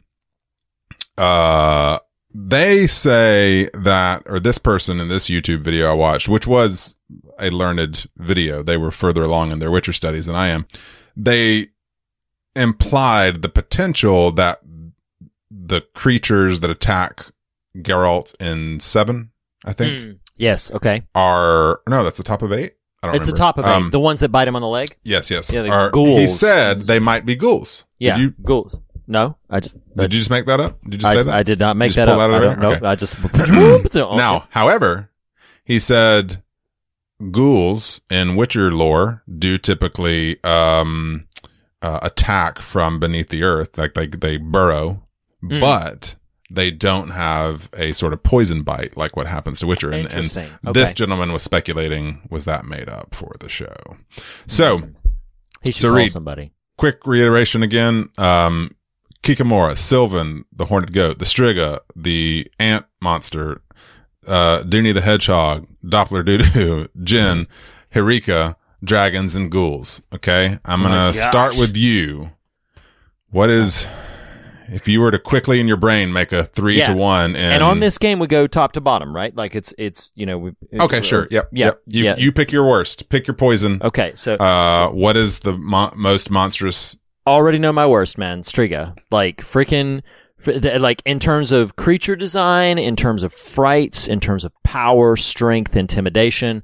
I still think, now that I've seen it all, I think my favorite episode of the series was episode 3. I think that whole plot line of Geralt versus the Striga really just was very galvanizing in a lot of ways. But that creature design is just terrifying. Some of those shots where the Striga is like running at him. Mm-hmm. So, yeah. So my worst... Well, and I didn't do the research to know this, so it's surely an authoritative statement, but it appears to be pretty practical effects in a decent seems to be. portion of that. Mm-hmm. I'm sure there's probably some digital enhancement. I got to be honest. I think mine, he deserves it, but I'm not going to put Dooney there just because I don't want to be that guy. Yeah. But I really am not a Dooney fan.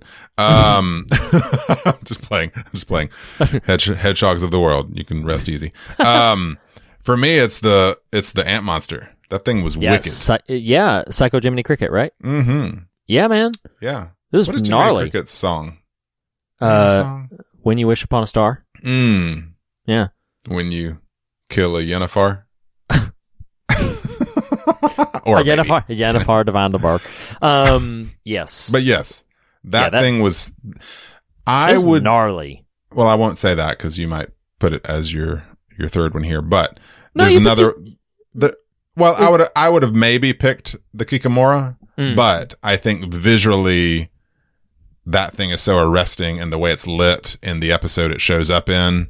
It's very intimidating and monstrous, and it's a very quick register of like, okay, that thing I do not want near me. Yeah, and it's freaking fast. Yeah, like it goes for you. Like it's just And I mean that whole thing about it, that moment in that episode, that whole thing about like jumping portals to get away from it, but it's just like like you've got to open that portal and you've got to jump through before it gets down there, and man, that sucker is just like fast and vicious and brutal, and dude, freaking good choice. Good choice. Okay. Do you have a third? Dude, or are you done? I do. Okay. So no, Doo-doo is not my third choice. No, I'm gonna. Never. I guess we'll call them ghouls. First choice. Okay. Those things. I mean, that's like there's a couple of shots. They're not in it for long. I mean, they're in it for like the first 5 minutes of the top of episode 8. But man, that's pretty. Like when they pop up and everything. I mean, we've seen plenty of zombie like creatures in the run of this podcast, but those ghouls are very, I mean, they've got this like lit eyes, and it's and then there's like their mouths are all like sharp fanged, obviously like gaping, but then they look quite skeletal in terms of their general sort of slight frame, and then the burrowing under the ground and everything. There's a little bit of Stalfos energy going on there. Do you know what a Stalfos is, Reed? Wow. I don't know what a Stalfos is. You might struggle with that one, which that is not a derisive comment towards your knowledge base. A Stalfos is the skeletons in Zelda. Oh yeah. I just my Zelda lore knowledge is okay. I walk up here, I poke that thing. Yeah.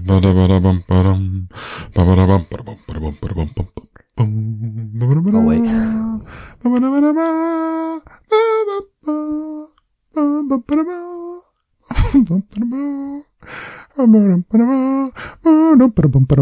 Someone out there is along with me on this. Yeah. The one. No, there's more. No. Somebody. I need someone on Facebook in the group to be like, I got you, Nathan. I was there. I was with you. Yeah. Oh man. So those are my top 3 of those ain't right. Those ain't right. Those ain't right. Doo-doo ain't right. Doo-doo ain't right. Doo-doo ain't right. Doppler is doo-doo. What were they thinking? I don't know, there were some people making up that thing that were just like, doo-doo. Let's see if this flies. And then somebody's just like, I don't care. I've signed enough checks. We're just going to write this term. Yeah. Who flung doo-doo? Who flung poo? Oh, man. Okay, so yes. So I think we should probably... Here's what I want to say. What? What do you want to do? What are you... No, what? What are you doing? No, what do you want to say? Because I was about to ask something. Well, go ahead. That's not a question. It. So, it's a question because those get asked. But, in general, we finished this season. Yes. And I'll answer for myself while you ponder, and also because I want to take some of the venom out, or the concerns of venom. In general, what are your feelings on season 1 of The Witcher, having completed it now? And I will say for me, I think I'll frame it this way. Towards the end, 7 and 8 did a lot to raise the tide. To the point that for a split second, I was like, would I rewatch this to see how I assess it again? Right. I'm not. But I did have the thought. The answer to that is no. But right. But not out of malice. In this case, it was simply, who's got the time for that? But once notes like, oh, Geralt is in the cell at the bottom of Cintra. So cool. At the sacking of Cintra. I was like, okay, now that's cool. That's cool. Really I like it. So yeah, 7 and 8 did a lot to raise the tide for me on my general attitude towards the show.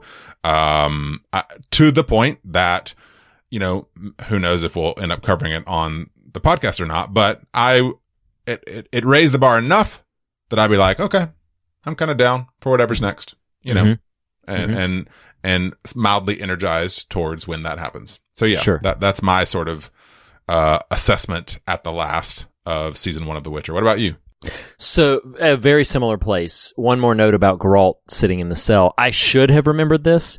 I didn't remember it until they come back to check on him and find him empty, that we saw that scene in episode 1, that we saw them come down and look at an empty cell, but I didn't know at that moment, I didn't know what that meant, but that moment is in episode 1 where they come down and they look at the cell and yeah, sure. But, I remember when they started sacking Cintra, and I was like, "Oh man!" And then it pivoted to Geralt in that, sort of cage.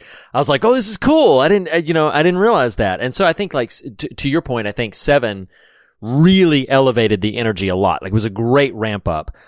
We can maybe get into some more details in general, but to answer your question directly, my one major, I have two. I have 2 major sort of beefs with season 1 as a whole. I will lead with those and then end on my overall feelings, which are generally positive. So my 2 major beefs with the show is, I think, in this season, the only reason to care about Ciri is because the show repeatedly tells me to. There's nothing narratively to make me care about Ciri, and that disappointed me because I hoped by the end that I would. So that's one major beef, because we spend a decent amount of time with her, but other than our time spent with her in episode 1, I never really cared after that. So that's one thing. You are heartless, though. Wow. Wow, I'm just kidding. Do the Doppler there sitting there. So, my second, sort of beef with it, this is probably going to sound a little bit odd, but the way that they ended this season feels to me, I'm going to say it the way I thought it. It felt to me like they ended the season on their next to last episode. I did not feel that it was terribly resolved. I felt like it was very much like, the Yennefer plotline differently. Like the Yennefer thing, I feel like had a really strong arc, some really good stuff. I loved a lot of where they took her in episode 7 and episode 8. Like, it really wound up being some of my favorite moments of the season, revolving around her in sort of coming into her own and stepping up as the mage to kind of be protective and fight the fight. Just some great moments, performance-wise, some great moments, visually speaking. And so anyway, but I felt like I really kind of got quite moved when Geralt and Ciri finally find each other and they hug and everything. I was like, oh, cool, this is great. But then I'm just going to tell it like it is. Like, then, like, they hug, they embrace, this has been the resolution of everything, and then Geralt says the most obvious thing on top of, like, people with destinies will find each other. Like, I felt like this was like the voiceover narration on that moment, and then Ciri pulls back and it's just like, who's Yennefer? And then cut to the credits, and I was like, what? This is so a setup for what's coming in season 2. And so so I'm listing that as a complaint, but it pivots into something else. And this is why I wanted to end this way I feel like the season kind of ended on its next to last episode. That having been said, when season 2 drops, which it will later this year in the fall, I will probably, whether we're covering it or not, queue it up and see where the story goes, because it did sort of leave me wanting more. I felt a bit frustrated in the fact that it felt a bit unformed in its whole narrative complexity. I liked the way everything was pulling together, but I feel like the only really comprehensible and substantive arc that this season gives us is Yennefer's. They're playing around with a lot of other interesting things, particularly with Geralt. But in terms of just like a cohesive, emotionally rich and satisfying story, it's Yennefer. Like, we start with her at her lowest point. We end with her in a moment of profound self-sacrificial triumph. So, and I don't get the impression that she's like dead at the end. She's just, she's vanished. And I'm sure the show will tell us what that means or where she is. But it's a really good arc of narrative and a good arc of character. They take them through some highs, some lows, some bad choices, coming back around to redemptive choices. So anchoring in the character of Yennefer, I feel like that's where the show really does right by her. Episode 5 and all the nakedness notwithstanding, I feel like that character just in general, that's what I mean when I say like really do right by her. There's still like an asterisk on that one episode, but everywhere else, like there's a ton emphasis on ass. What? Whoa! But, so those are my feelings about season 1 of The Witcher. Yeah, I for as ambivalent as I was at the start of the season, and fair honesty, because like you, I wouldn't say catapulted, but I am propelled into whatever's next with some interest. Yeah, but absolutely. Yeah. In full transparency, after episode 2, I was like, Reed, are we on? Are we in it? Are we on the continent yet? Yeah. Doing this? Yes. Just 'cause I had no idea and it was very confusing. So what you want to do? Do you want to just jump into 7 and 8 and kind of talk a little bit about the content of those? So what I will say is that in many ways, 7 and 8 feel like a 2-part episode as opposed to 2 distinct episodes. So I think it's fair. Listeners might have been a little bit frustrated that we shunted episode 7 to this conversation as opposed to covering it last. There were a couple of different reasons for that. Primarily, the reason was to give a lot of time to talk about Candyman, which, as y'all heard, was a lengthy conversation. The secondary reason of that is that I really do feel like 7 and 8 are a singular piece. So as we're talking about sort of specifics and everything, I mentioned already, I did like quite a bit the stuff that they were doing with Geralt, specifically in 8. But in both of these episodes, with just his connecting to an emotional landscape, because Witchers apparently are supposed to have like no emotional ties, no emotional real estate. So the fact that he's experiencing so much like devotion and even regret over, the apparent demise of Ciri, culminating in, this is going to seem like a weird comparison, but you remember Man on Fire, the Denzel Washington film? Mm-hmm. And I remember it not registering because I think the trailers had given away that the girl was still alive in that movie.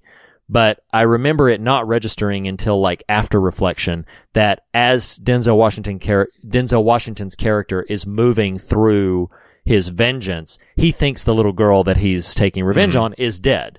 And so then when in the moment towards the end of that film where he sees that she is not dead, and the emotional reaction that he has to that is pretty affecting and pretty profound. Greasy Bear. Yep. Not to get into, all the specifics of Man on Fire, which we're not talking about, but I had a comparable sort of connecting point with Geralt in this, that I knew Ciri's alive, but he's going through this and I'm seeing the look on his face and I'm seeing like his sort of despair to everything that he feels he has, tremendously failed. He's failed this girl and maybe failed, his vows and maybe failed just as a being, that he's lacked his purpose. And so I really liked where they did in that moment, then they take him to kind of his lowest place and take him back to what started this all, which I have to confess is a little confusing. I had to do a little bit of homework after the fact to really sort of touch on what was happening with his mom and basically that his mom had left him on the doorstep of that place, or just sort of abandoned him out there, where that's where he eventually became a Witcher. And him reflecting on all of those different things and then confronting her, albeit in a dreamlike vision. I thought that was all really strong, and I liked that a lot.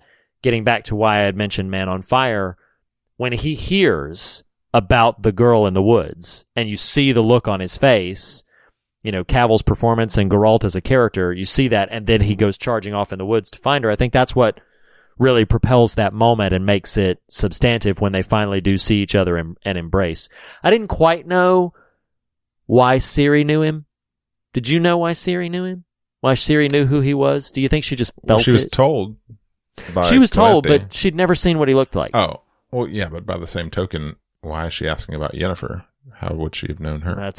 Yep, I'm sold. That's done. Yep, that's it. I mean, other than her, communing with Groot, I don't know how she knows half the things she knows. No, that's a good point, though. I had forgotten, or maybe the show didn't firmly tell me very well that she has this inciting knowledge. But and I think there's a legitimate question there about her knowledge of Yennefer, and not that your question is illegitimate, but what I wonder is, based on what we've seen in the TV show so far, Geralt is the only Witcher we've seen. Now, second, are they? Huh? Who else? Oh yeah, the Witcher got killed by the Striga in episode 3. Yeah. I guess what I was trying to articulate there is there a certain armament, a certain demeanor, a certain sigil that visually conjures them as Witchers? Thus, would she see him, Geralt, and know, oh, that's the Witcher, that's the one I've been told? You know what I mean? Like, I wonder. Yeah, maybe. But again, I think it's a fair critique that there's a lot for all the show does relay. There's a lot that it kind of leaves obscured. Sure. I'm just kind of filling in the blanks on my own. Because I knew why he knew her, because one of my favorite parts about 7 is when they're going back and showing like the parts of the same scenes that we didn't see. So like when she's playing the game out in the city and doesn't realize that he's watching her from the doorway.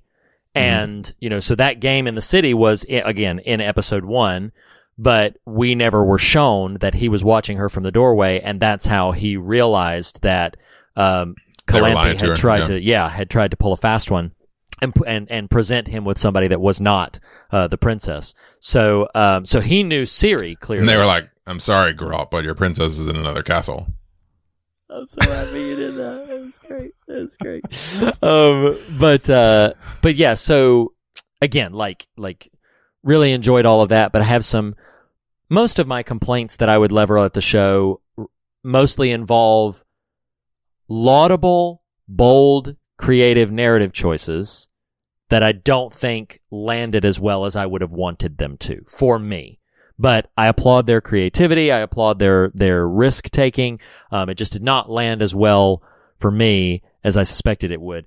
What's funny though is I did look up the article that I alluded to, I think a couple of episodes ago, where I was talking about like, oh yeah, it's one of the most watched shows. When Netflix, I know where you're going with this. Yeah, when Netflix released, it's their number 1 most watched TV show, original TV show. Okay, that's not the factoid I thought you were about to drop, because I did screenshot this, and I'm glad you said that because I had forgotten.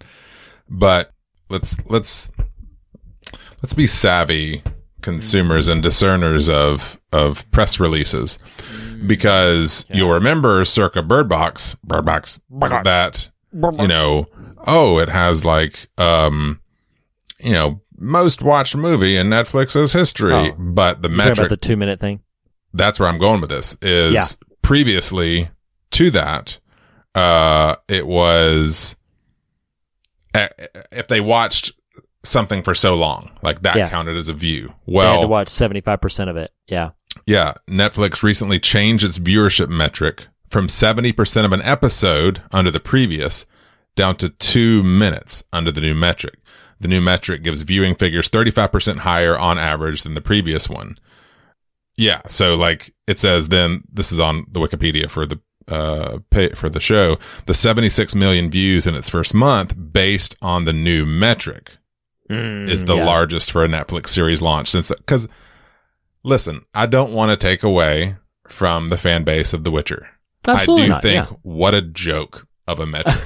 2 minutes. Really? Yeah, I get it. Yeah, Come on. Yeah. That's an accident. That's right. You're like, wait a second. This ain't. I thought I was watching Game of Thrones. This ain't Man of Steel. What am I doing? What is this? Right.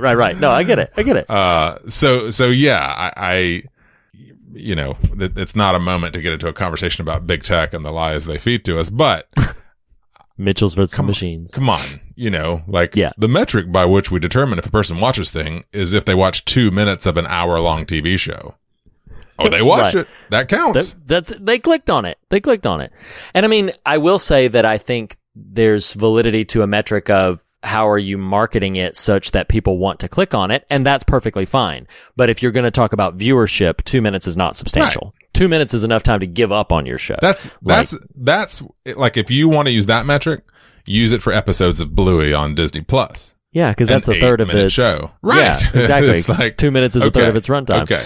Yeah. And if you're only watching 2 minutes of Bluey, what is really wrong with you? Who are you really? Finish that stuff. Yes. But yeah, if you're watching 2 minutes of The Witcher, that's the person who's like, I don't get it. Yeah, that's the Kikamura. Like, you watched the Kikamura scene and said, I'm out. Yeah. And then, like, that'd be the end of it. Well, I saw The Witcher. I saw that one, spider baby. So yeah, I mean, but I mean, I do think, again, to your point, that's not to take away from the substantive fan base that it does. Yeah. I mean, because I've seen metrics before where, like, objective metrics of all of pop culture where they talk about, like, just the mass amount of money that games make. Like, I'm not into this like I was when I had the NES. So, but, like, evidently... I mean, that was 35 years ago, right? I know. Yeah, I know. It's good times. So, but no, where I'm going with this is that, like, I'm not really attuned to what the latest and greatest, hottest game and game system is, because I'm just not, that's just not my, it's not my bag. So when people tell me, oh, yes, Metal Gear Solid or whatever is the most popular selling piece of entertainment in history or whatever it is, that overwhelms me a bit, because I'm like, really? I'm not part of that. Well, it's funny. You keep bringing these things I thought about today, which is awesome that you're like in my brain. You're occupying space in my brain. Yeah. But yeah. Because I thought about the video game thing comparison. Yeah. And there is a key difference though, which is, well, there's probably multiples, but the one that came to me as I was pondering this today is like, there is a credible metric to say, I don't know if this is true, but like, as in like, oh, Witcher 3 is the highest grossing video game of all time. There's an easy way to measure that. How many people bought the game, thus, regardless of whether they played it beginning to end.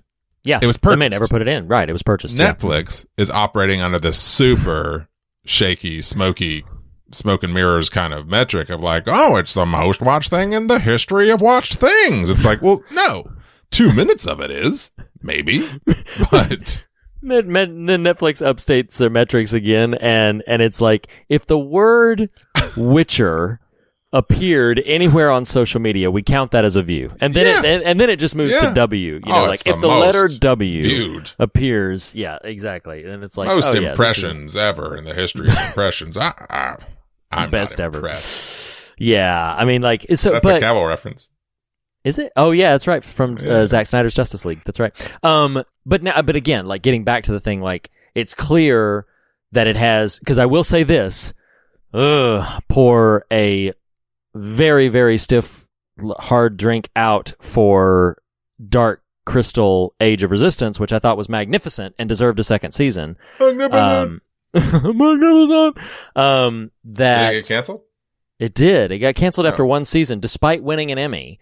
So Netflix will not pony up the cash for something that's not, driving subscriptions, driving legitimate viewerships. Regardless of what metrics they're willing to publish, they will not fork over the cash for something that's not making them money.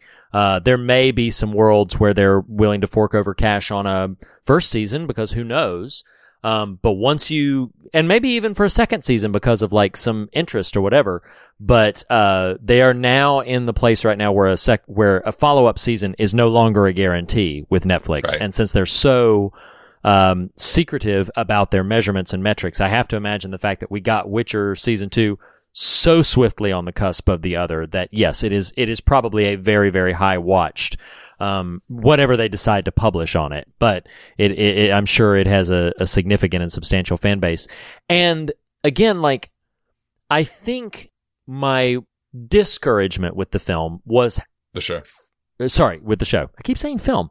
But I think my discouragement with the show was how much work I had to do to keep pace with it. That is something that just sort of, I was down for it. And when the show, 3 or 4 times through the run of the season, when the show swept me away, episode 3 particularly, I believe it's episode 4 in the banquet hall, lots of stuff in episodes 7 and 8. When the show swept me away, that was tremendous fun. It was great. I just, I do wish that I'd been able to just sort of like plug in, and that it would have been just like, oh yeah, this is fantastic. It's a show that I now can't wait to share with people and talk about. As it kind of stands, it's basically probably going to come up in occasional conversation and be like, did you see The Witcher? And they'll be like, oh no, I didn't. I'll be like, okay, okay. Did you see something 2 minutes else? of it? Did you see 2 minutes of it? Because if you did, you watched it. That's right. So yeah, I've shared some of my thoughts on 7 and 8, but I haven't given you a chance to do so yourself. I mean, they're going to be pretty similar, but it's funny because I don't love going back to this well over and over, but its fans do. The Game of Thrones comparison, and right. I'll do it this way. Here's an interesting inroad. Had we done a whatcha on this episode, what I might have thrown in is I just started the TV show Lost with my 2 oldest kids. And you and I on the show over the years have flirted with this type of conversation, or this topic at least, and it just really begs looking at in light of, these are 3 very different on a certain level, similar on some levels, but Game of Thrones, The Witcher, Lost. So we are 7 episodes into season 1 of Lost. Just finished Solitary, which is Saeed. Oh, that's Saeed, right. And Nadia's story. And watching this I don't remember the last time I restarted Lost. It's been a minute. And knowing what I know about the show's production in the ensuing years since I first watched it, and because I'm watching it with my kids, I'm watching it with a different eye. Yeah, certainly. And it's just fascinating because and I'll add to that mix my opinion of J.J. Abrams these days, because he helped with the pilot and then kind of jumped ship for Mission Impossible. But it is very clear watching these first half a dozen plus episodes, they are treading narrative water to tell character stories to figure out what their narrative is. Yeah, that makes sense. You know what I'm saying? Right. Yes. Mm-hmm. And so why I throw that in the mix right here is a thing I miss. In a general sense, I don't miss 20 plus episode seasons of television. Like, yeah, right. Life and Time. That would be pretty intimidating these days, depending on what it is, depending on how compelling it is.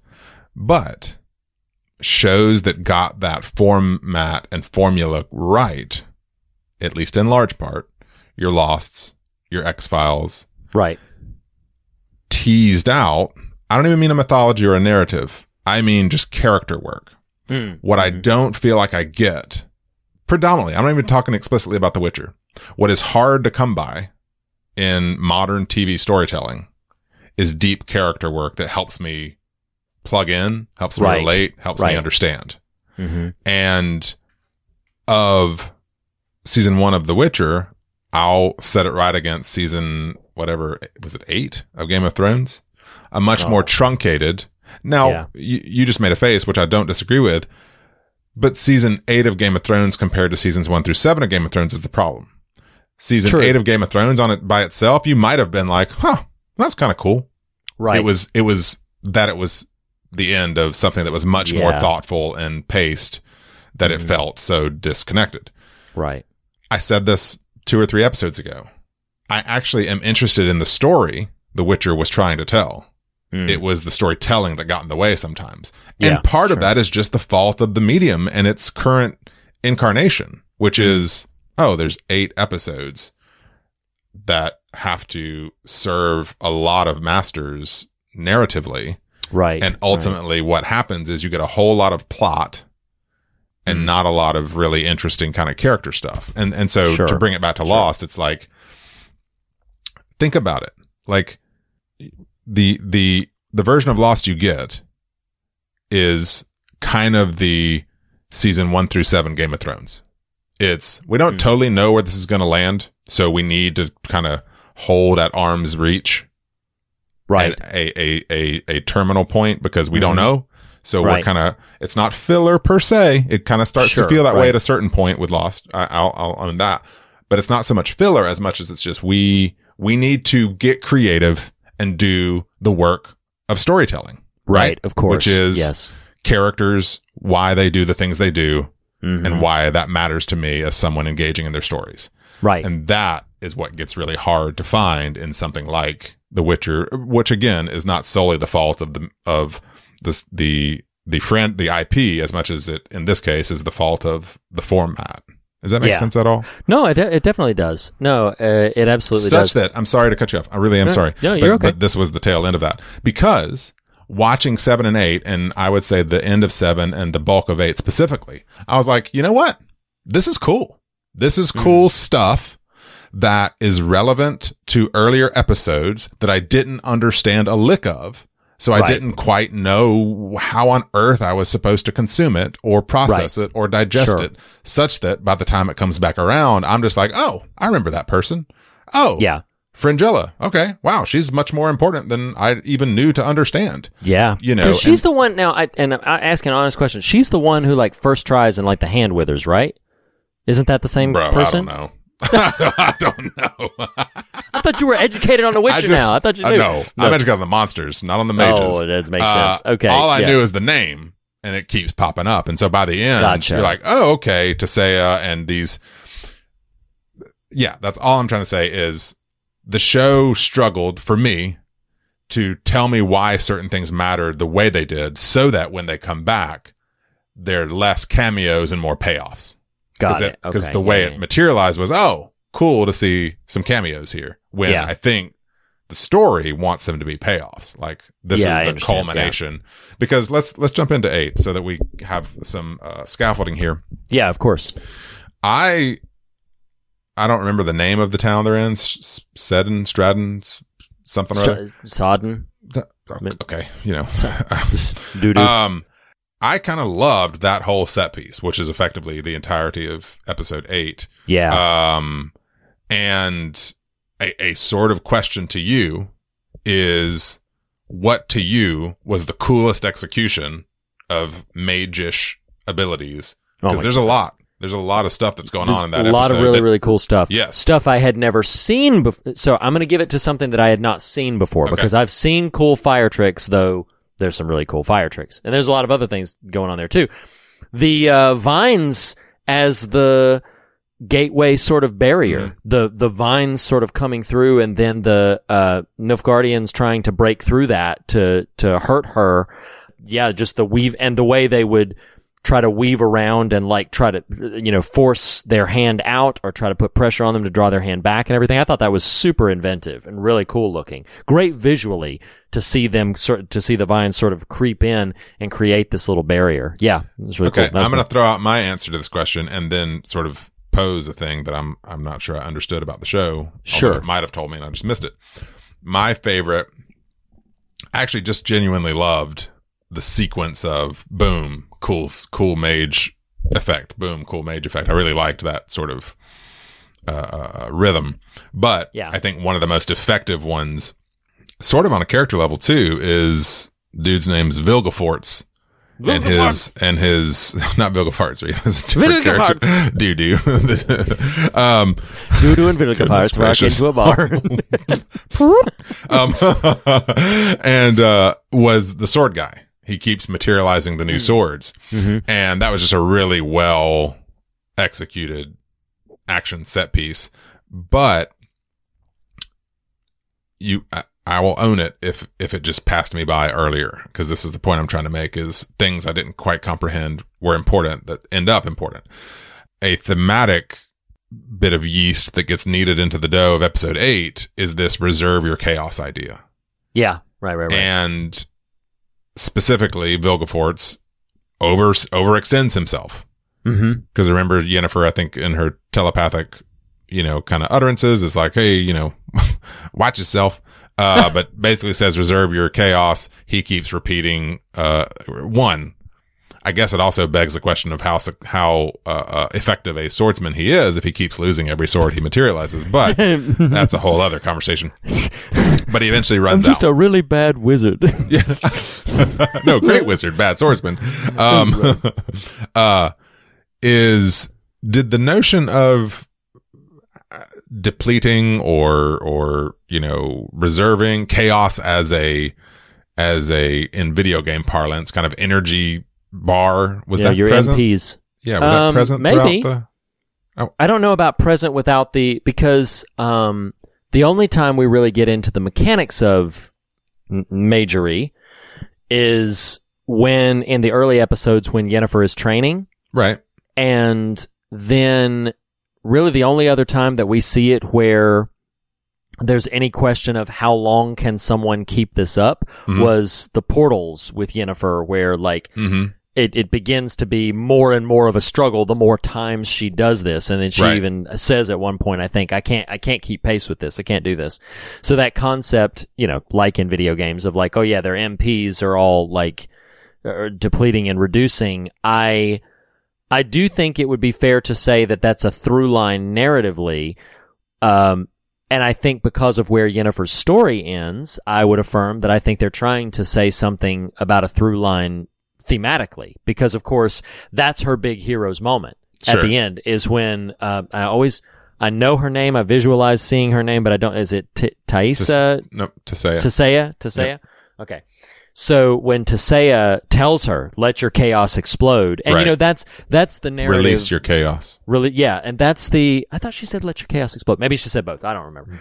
But she when Yennefer then takes that, I mean the camera zooms in on her face. We see her kind of collecting herself. We see her collect the fire, which that was really cool. Like where she pulled the fire into her fingertips from the distances, and then just sort of unleashed it everywhere.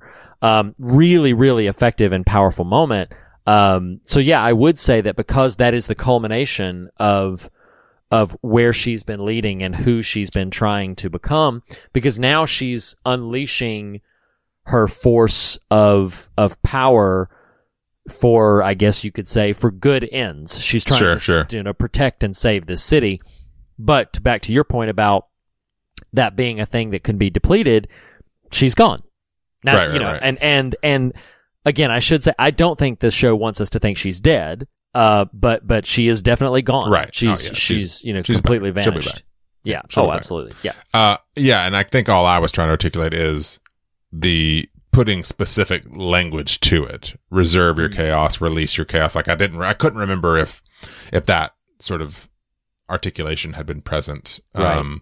We're not formally we already did a Those Ain't Right, but I will add to that ain't rights, at least in the traditional formula, is the wormy little monsters in the box. Oh God! The little wormy they go things. in your ear. And They reminded me of. Is it Wrath of Khan? It's Wrath of Khan, where that little sluggish thing gets into his ear. Most traumatizing moment in all of Star Trek history. That ain't right. Right. No, but it's that whole thing, because it threw me for a second when her friend attacks her in the tower. Oh yeah. And then I was like, I thought it was just mind control, but yeah. But yeah, but it threw me off for a second when I saw that, until I saw those things and Sabrina realized, the Teenage Witch. Yeah. Yes. But yeah, that's when it finally clicked. Like, oh, that's why there's some despair there. But what I didn't get is, I don't know if Vilgefortz. Mm-hmm. I don't know if it's Vilgefortz. Boy, I had the Strega last night, and now I got the Vilgefortz. So, don't let the doo-doo get you. No, there it is. But in the final moment, we see him. He kills one of his own, and I couldn't tell. Does he? I don't remember that part. Yeah, well, because the guy against the tree who's wounded is like, "Oh, help me!" And then he just like. Help me! Is he that pathetic? He's just like, you're dead. but You always said my name wrong. But I think that I couldn't discern, maybe savvier listeners will know, I couldn't discern if his deception was choice or if he was mind controlled like the rest. I don't know. And I couldn't tell because it didn't show me that he was being like controlled by one of those worm things or anything. So I don't know if I got the impression that this was like he was really like sort of a double agent or something, but I don't know if that was the impression I was supposed to get or not. Or a double magent.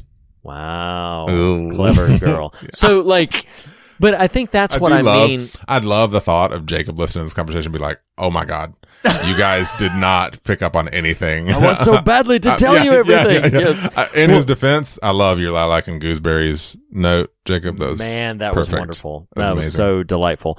But I do think it's like, that's why I keep coming back to this notion of I feel like they ended at their next to last episode. I would have liked to have seen one more thing. But again, Yennefer's plotline was really done because I feel like her, storyline for this season reached a satisfying conclusion to its arc. And I think in the sense that Geralt and Ciri are now together, that also did so. But there's still a lot going on to this world that I'm like, I don't really get a payoff for that, But anyway. And do you comprehend the general motivation of the Nilfgaardians? Like it feels like Quest. I don't know. Right. Okay. But it feels like some of that conflict is rooted at the banquet, right? Yeah, but I get the impression that Centra is something of a controversial figurehead, like to the end. But I don't know why. The town, right. And Calanthe as a leader. It's like I get the impression that maybe it's like a class thing, and maybe it's like the Centrans are the big, like Landing. Ultra elite, but and the Nilfgaardians are the ones that are wanting to like rise up and reclaim their, agency, ownership or something. I don't know. I'm trying to connect. There's a character named Mousesack. I'm like, I don't. Wow. What? Yeah, Mousesack. Now I do love. That's one of my favorite scenes in 7 and 8 is the teleporting when they corner him in the basement and Mousesack is with him and he makes them teleport them. That's that was pretty awesome. That was pretty awesome. I think there is a conversation. What? Nothing. Just us trying to talk our way through these characters and places and whatnot. Where they are and what they do. I think so. Jacob brought up something. Listeners heard it, and I do think it's interesting. It's an interesting exploration of this notion of fate and destiny, which that is unquestionably a thematic through line throughout everything. I mean, it's I kind of joked about it earlier, but that's the note that Geralt narrates for you when he and Ciri finally embrace. I do still think the moment might have been more powerful if they'd have just embraced and that be it, but it's fine. And I feel like that concept of Geralt as a character constantly pushing and pulling against what everybody keeps saying is his destiny, I do think that's an interesting exploration that the show is trying to do.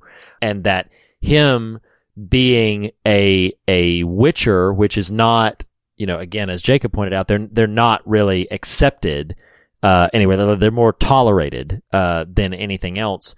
And I feel like he's uniquely positioned to kind of be the guy you want in the room, but the guy you don't want in the room, as well, because he's so unpredictable and, he makes his own choices in terms of even sometimes when he's conscripted to do certain things, he's, not necessarily gonna go the route that you expected him to go. He's not necessarily, he's not gonna try to kill the Striga. He's gonna try to save the Striga.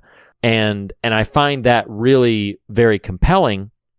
And I do think some of what the show was playing around with about fate and destiny and what's predetermined and what is the result of your own choices, I think there's some really interesting stuff there. I just kind of really resonate a lot with what you say, that it's like I respect and admire the story they're trying to tell. I think their storytelling is getting in their way in a couple of these sort of, just with the layout of this first season. Another big reason why I'm so fascinated to see what the second season does is I want to see if they are just pure linear now. Like, I want to see now, do we just follow, well, I say certainly, but that's more wishful thinking than anything, I guess. It's like, but I'm not really sure exactly where they, how they're going to construct the second season now that Ciri and Geralt have found each other, and presumably by Ciri's last line, going to go on a search to, reconcile with Yennefer, but with Yennefer. So I am interested to see that, but yeah, I am. I mean, questions and considerations of determinism and fate and destiny, I think my biggest thing is the show is interested in asking that question. I don't know that it's interested or as interested in exploring the ramifications of someone's journey through that, because I feel like Geralt, pretty much embraces that, yeah, Ciri's my responsibility, and I'm coming to protect her or try to protect her, despite Calanthe sort of being like, no, you can't ever. So I'm gonna give you... he does reject that mantle for some time. True. And I can't remember, I think they laid it out for us in 7, but I can't remember. What is it that ultimately drives him back to embrace? Do you remember? Do you know? I don't. I'm asking if you remember. No, I just think the number of times over the last 4 weeks when one of us says, I can't, did it say it? Do you remember? I don't know. No. So I was wondering, did 6 feed into it? 6 ends with the big Geralt and Yennefer fight. Then Geralt gets mad at Jaskier, yeah, and they all part ways. But 7 begins with Geralt warning Malsac of the Nilfgaardians on the move. So that's him catching up to it. But I can't. But you're kind of making the point. You've got characters moving through a story, and I'm really uncertain why certain choices are being made. Yes. Yeah. Which sounds good to say because Destiny, but that's also cheap storytelling too. Now I'm going to give some shout outs here for what I thought was happening in the banquet. I could be totally wrong here. So the law of surprise is bestowed upon Geralt, which is why, or Duny offers him that, which commits he and Ciri to each other. Am I not wrong? Duny also invokes it as having been gifted to him, which is why he's now there. Right. Correct. Okay. Yes. He's there to claim his bride, which was his reward for the law of surprise. That's his claim. Yes.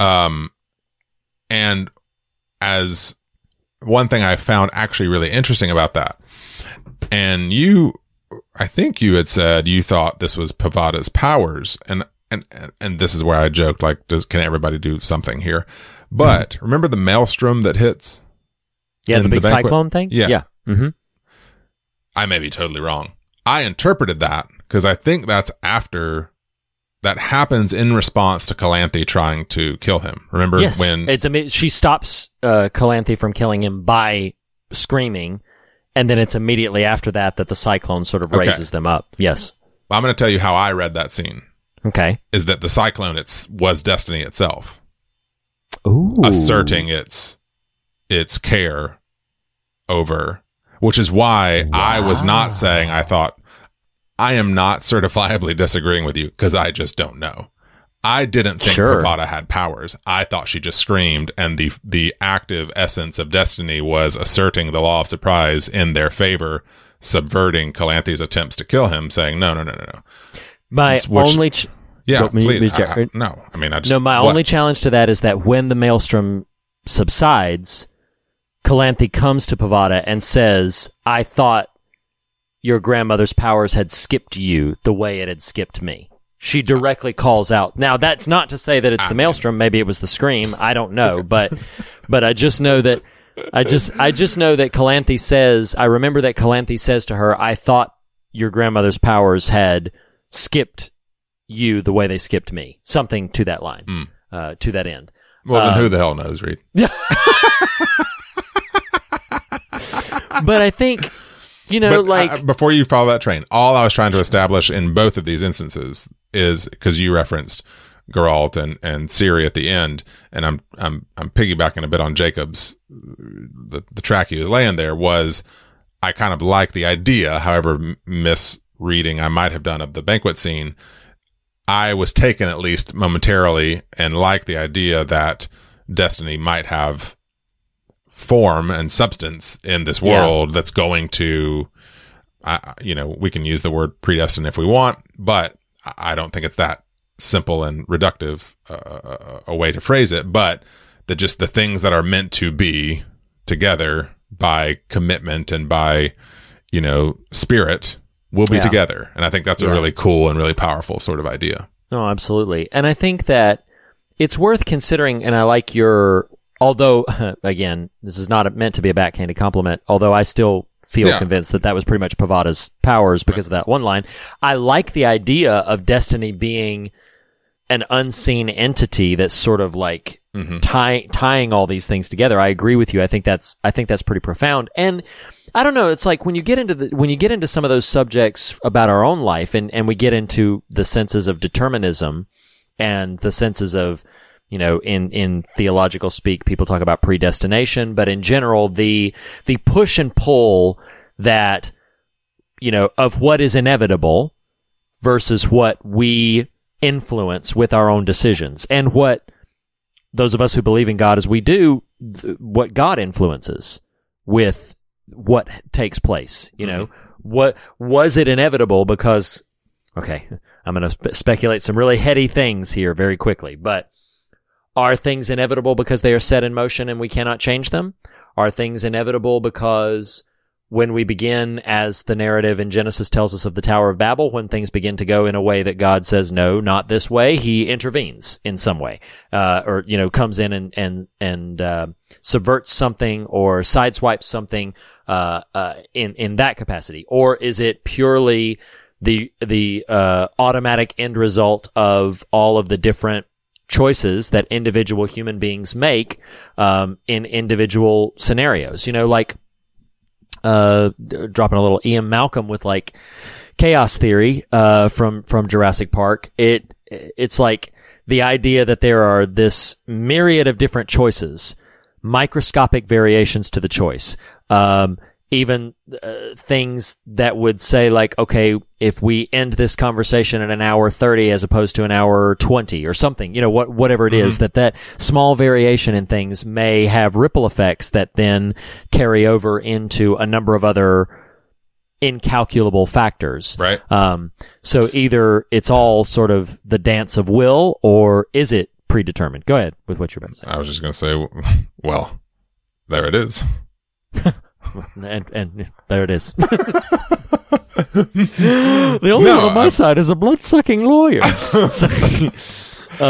Yeah. No, I think my brain is too small for that. I mean, I think I remember referencing this on the show one time. I don't remember in what context, but of listening to, I've got a peer who is a self-professed atheist, that I have known for decades now, and really great guy. And he tipped me off to this kind of physicist person. And I went looking I was like, oh, I should kind of have some knowledge of this and hear this out and see what's up and listen to this physicist. And I may be, overlapping some influences there, but listen to this physicist in a particular podcast interview, and it was just mind blowing. He's like, nothing you do is your own choice. Wow. Yeah. Wow. I mean, just in this weird, it's been a while since I've listened to it, this weird kind of cosmic meta macro scale. He's like, yeah. You're not doing anything that is of your own will. I'm like, oh God. But he's talking, and I'm not going to ask you to remember too many particulars of this because good luck. It'll fail. Yeah. But you should be able to probably at least answer this, I think. And if not, then no judgment. But sure. Was he speaking from a position that like there's a force that is sort of tilting the scales one way or another, or is it cosmologically mathematics that like, hey, yeah. Okay, so cosmology, it was mathematics. It was now. You may be saying something really specific I'm unaware of, but I'm simply saying it was less divine sort of hand and more just this is just the way the universe is operating, and you're just a participant in it, or that basically our non-participant. Sure, I guess because something that I have pondered before. I've been talking a lot to my son, who has a pretty strong fear of bugs, and that's just something. You should show him the episode with the Jiminy Cricket thing. Yeah, he'd love I'm that. sure. That's great. It'd be fun in my household. I'll have to do sleep regression for the next 2 years. But I think, when I'm talking to him about it, I'm talking about, just the things the animals do, and talking about instincts. I'm just like, it's just their instinct, that bee that you're so terrified of is just merely a Q-tip with legs. Wow, yeah. Let me show you Candyman. That'll really do it. They didn't harm him, son. No, it's see, look. You show him Candyman in order to diminish his fear of bees. It's right. Okay. And he's like, oh my God. He's like, the housing projects. Oh my God. He's like, Dr. Burke is so nice. Oh God, Daddy. Maybe I should give therapy a chance. Nope. Ooh, well, unintended takeaway. Yep. But I think the thing that's worth considering is that, like, I'm trying to emphasize that bee is just trying to get from one flower to another. It's just on its path. It's doing what it has the instinct to do and is following those different things. And I would wonder, getting back to cosmological mathematics, is the postulate that, we are creatures of instinct. It's just that because we have layered on so much of our own either self-awareness or, the ponderings of our own existence and things like that, that we are under the illusion that we are not operating from instinct, but rather from decisive, this is the choice that I'm making. And obviously I should just probably seek out the episode and listen to what he has to say, but except that I can't tell you his name, so it seems predestined that would be the case. Yeah, I guess it's this mythical conversation I'm never going to get to, So, but I do think the takeaway is this was all meant to be, Reed. But I think it's, and scriptures, I mean, there are a myriad of different theological positions on this. I'm not going to articulate them all because that's boring, but I'm just like that. But I think, it is worth wrestling with how much is, intervened upon, and how much is, because I'll express my own. I'll make it personal for a minute. Like, I'll express my own. Like, where I sit with it, honestly, is very much not because I sit at some church of Stephen King or whatever, but is very much the way that Stephen King has. You kind of do. Let's okay. back off. So you're not my therapist. No hate. But no. I mean, like, Stephen King's postulates on this subject align pretty closely with my own, which is there are things in the world that are pushing us towards order, and there are things in the world that are pushing us towards chaos. Now, I'm going to use the words order and chaos. I'm going to ask you, Nathan, and any listeners not to get too hung up on that. I'm just kind of adopting that there are things which are pushing towards good ends. Oh, she's awesome.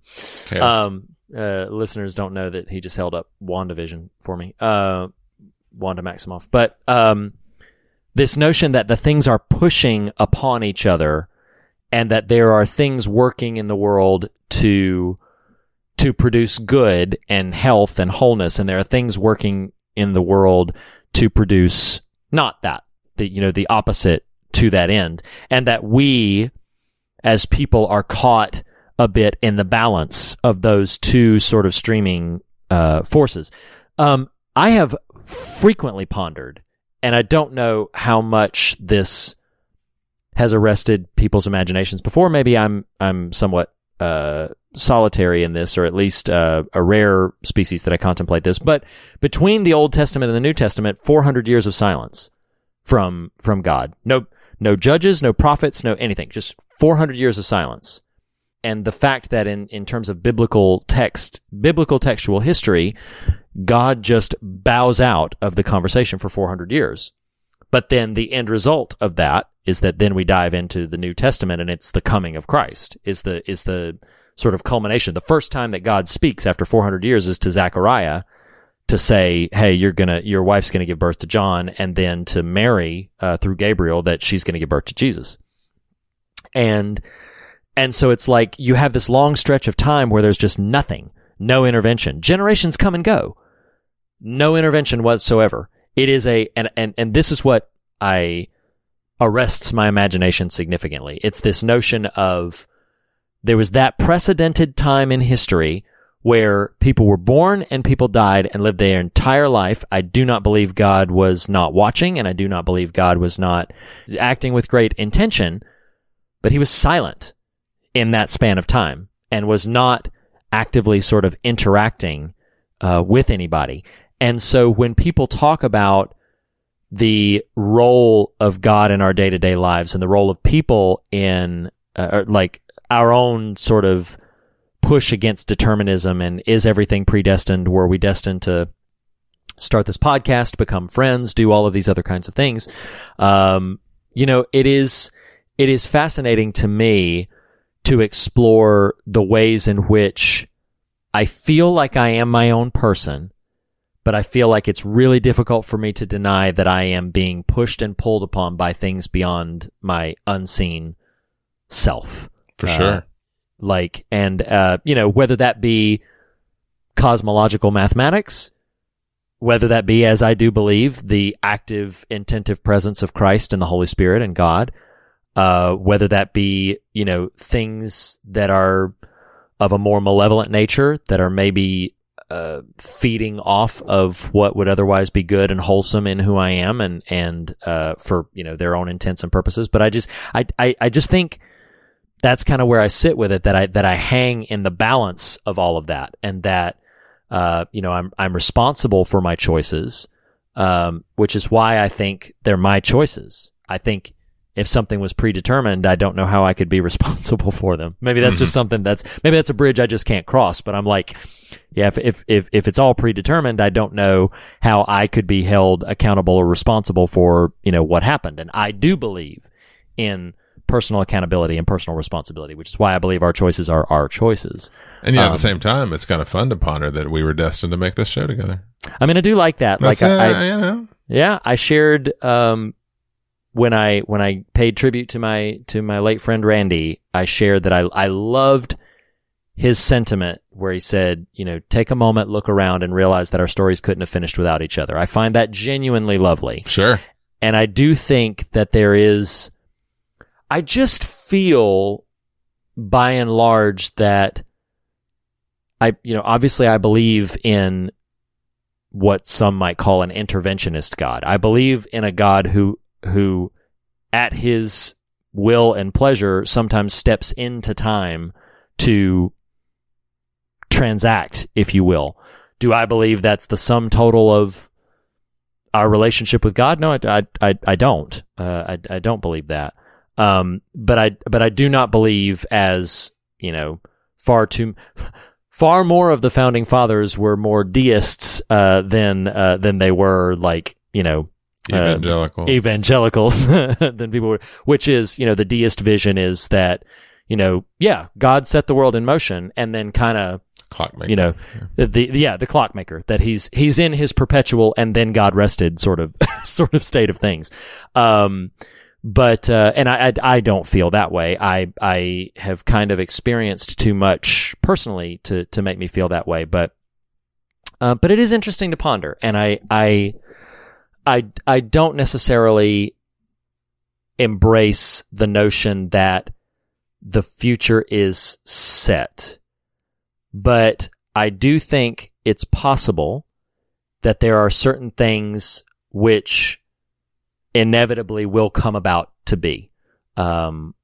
Whatever that is, whether that's as something as morbid or final as we will die, whether that is something, or like grow old or something like that, or whether that's things that are a little bit more lovely, like, progressions of path towards health, depending on the choices you make and the people around, who surround you. I don't know. I don't even know if I'm making sense. These are the things that I think about in this conversation about fate and destiny and free will and all of that kind of thing. You look to me like a man with thoughts to share. It could be that you're just a man with thoughts to think. Let destiny decide which. Let us flip a coin. there are thoughts, they are half formed or even a quarter so, and there's risk of coming out babbling, but so like I just did. It's funny. I think there's a deep part of me that is actively resistant to a deterministic kind of framework, but that's my nonconformist kick against the goads type of persona. I think in this immediate second, I don't even mean this era of life, I mean this literal moment, I kind of am okay with the idea of a Destiny-esque influence on certain things. I don't think Destiny, or if we want to get kind of Christian about it, God cares what Marvel Legend figure I have on my desk. Sure. Yeah, of course. But there are times I think about, I actually think you're probably correct in your textual reading of the banquet scene. The romantic in me likes the idea that love and romantic love is a spoke on the wheel of a destiny concept. I often think when the moment comes, and there's no need to put so much weight on it that it has to be one moment, but many conversations over time when I talk to my children about what I think is a rather silly evangelical notion of the one, this person, singular of 8 billion people in the world. There's only one and only one, and if you miss that, you've missed it. I think that's a bit, I don't know, silly, feels like a mean word, but it's the one that's coming to me in the moment. At the same time, I think there's a firmament that could be stood on, that a person can become the one to you. If that distinction makes any sense. Yeah, sure. And I've followed this rabbit trail specifically just to say, like, I think it's hard for me to say, oh, we were destined to be together, or you and I were destined to make the fear of God together. I do like the idea that we have become destined to do so. Mm-hmm. I find that really lovely and really me too. Yeah. Heartening and not betraying of the nonconformist version of me either. You know what I mean? It's the both and. Maybe I'm trying to have my cake and eat it too. But I do like cake. So cake is good.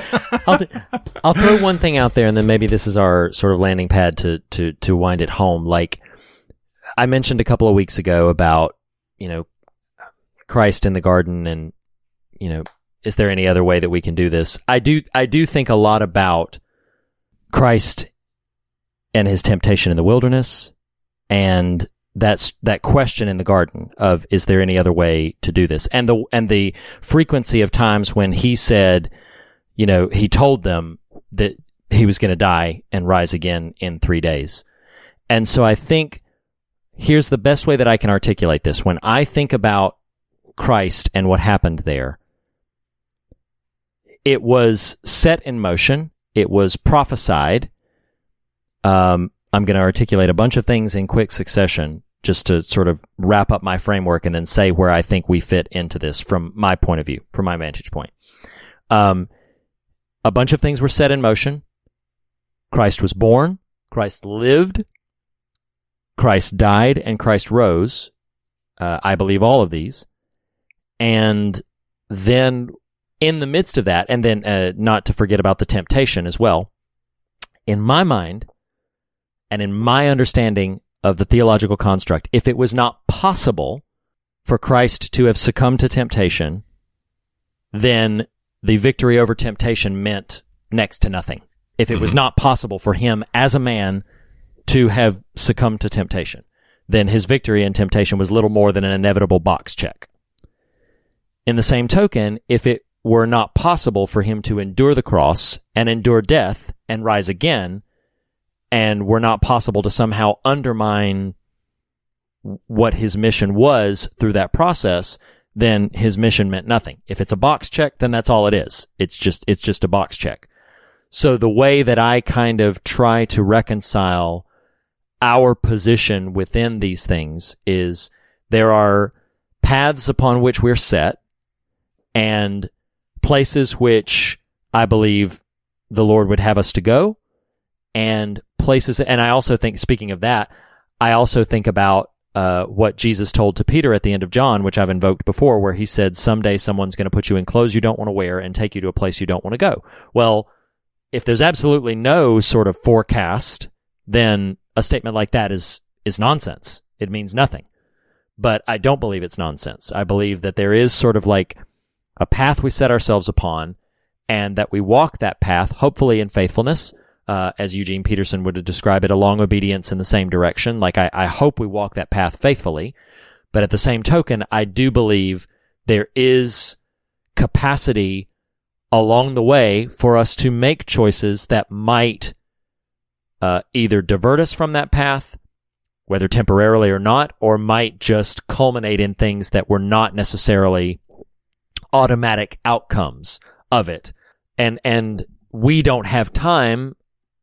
We definitely don't have time, maybe don't have depth in this conversation to wrestle with all of the complexities of Adam and Eve eating the fruit in the garden, the flood and its ramifications, David being anointed when Saul was still king, all of these different things that are collisions of destiny and purpose, but also choice, and also this, where we sit in the flow of it. But where I try to sit is in a place that I believe is true of Christ in those moments, that it is possible to make the wrong decisions, and it is possible to make decisions which will not produce good outcomes and not produce good in my life. But I have been set upon a course where I will be nudged, pushed, guided, instructed, hopefully led is probably the best word, to the right choices, which will then be mine to make, or not.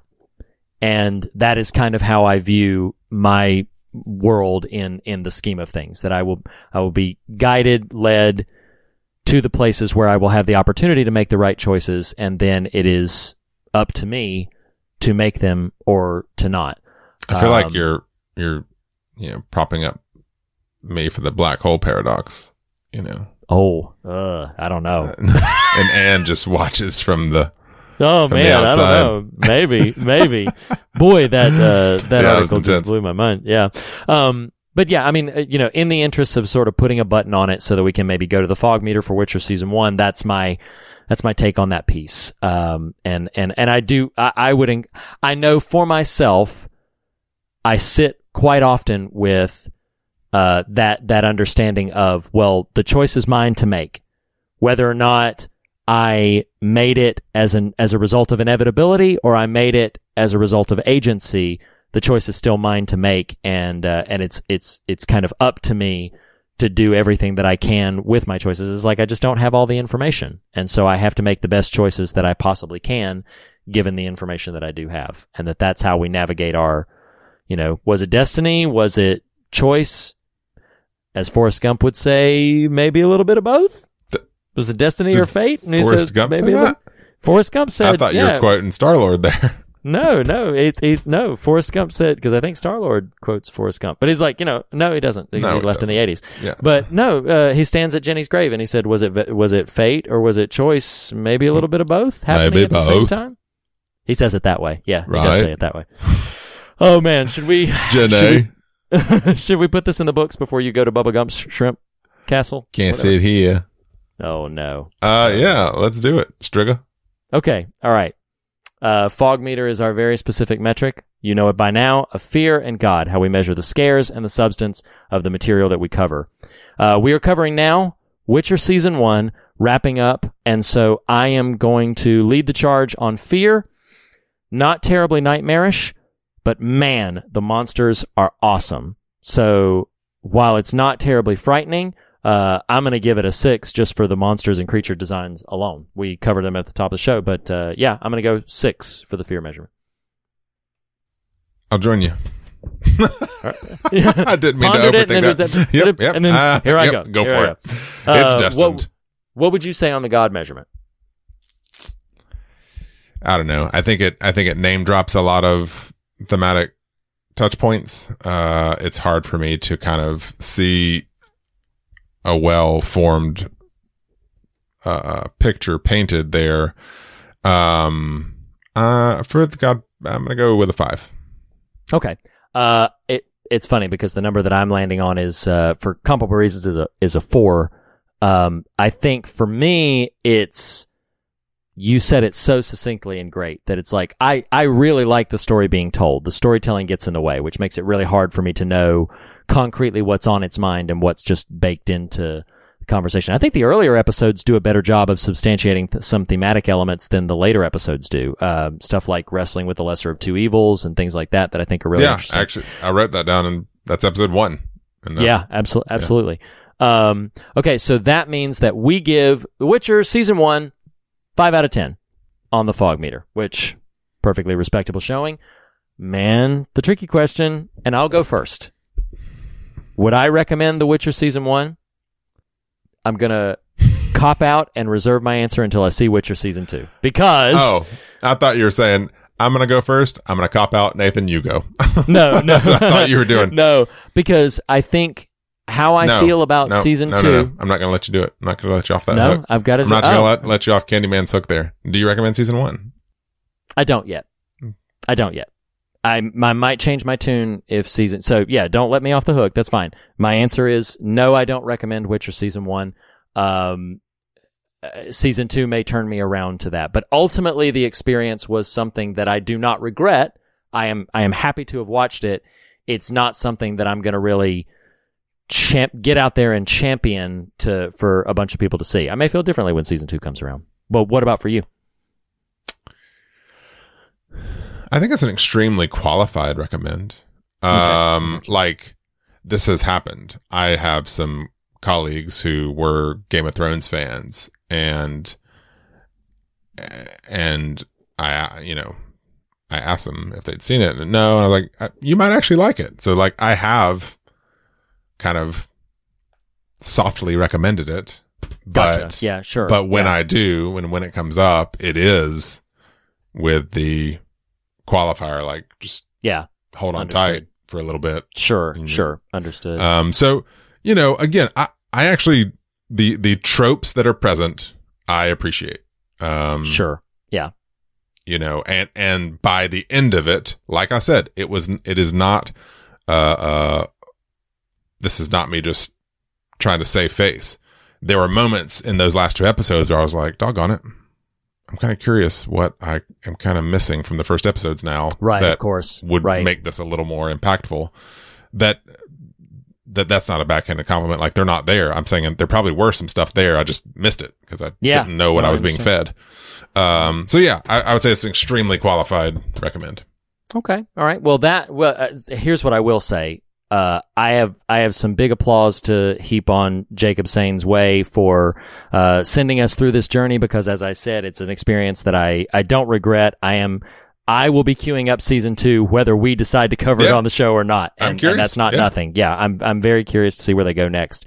So thank you very, very much, Jacob, for taking us on this journey. Nathan, thank you for walking the journey with me. Next week, it should be noted, we have 3 weeks left of the What Scares Us segment of this year. So we will be very soon issuing, kind of what's next. Obviously, the back half of the year is going to be What Saves Us, with a hopefully very fun and pretty off-the-wall intermission in between of some things that we have planned. But for the next 3 weeks, we will be wrapping up the submissions that we've received for What Scares Us. We won't be able to get to everything. Thank you so much for everybody who's got it. But next week, we are going to be going to a film. I should have looked up the director. I only know Ryan Reynolds in a coffin. Oh. No, Ryan Reynolds in a coffin. We're going to be going to next week to the film Buried, hearkening back to what Jess said last week about being trapped. Boy, talk about being trapped. I thought about that when she was mentioning it. Yeah, so we're going to be covering Ryan Reynolds starring Buried next week, and that'll be the first of our last 3 of the What Scares Us submissions. Nathan, thank you again so much for this conversation. Thank you again, Jacob, for driving us here. And as we say on every episode, the fear of God is the beginning of wisdom, but not the end of the conversation. And in that spirit, we encourage you to fear nothing else and be on your way rejoicing. We'll see you next week, everyone. See you guys. Bye. At the continent. The incontinent. Continental breakfast. He's not just continent, he's incontinent.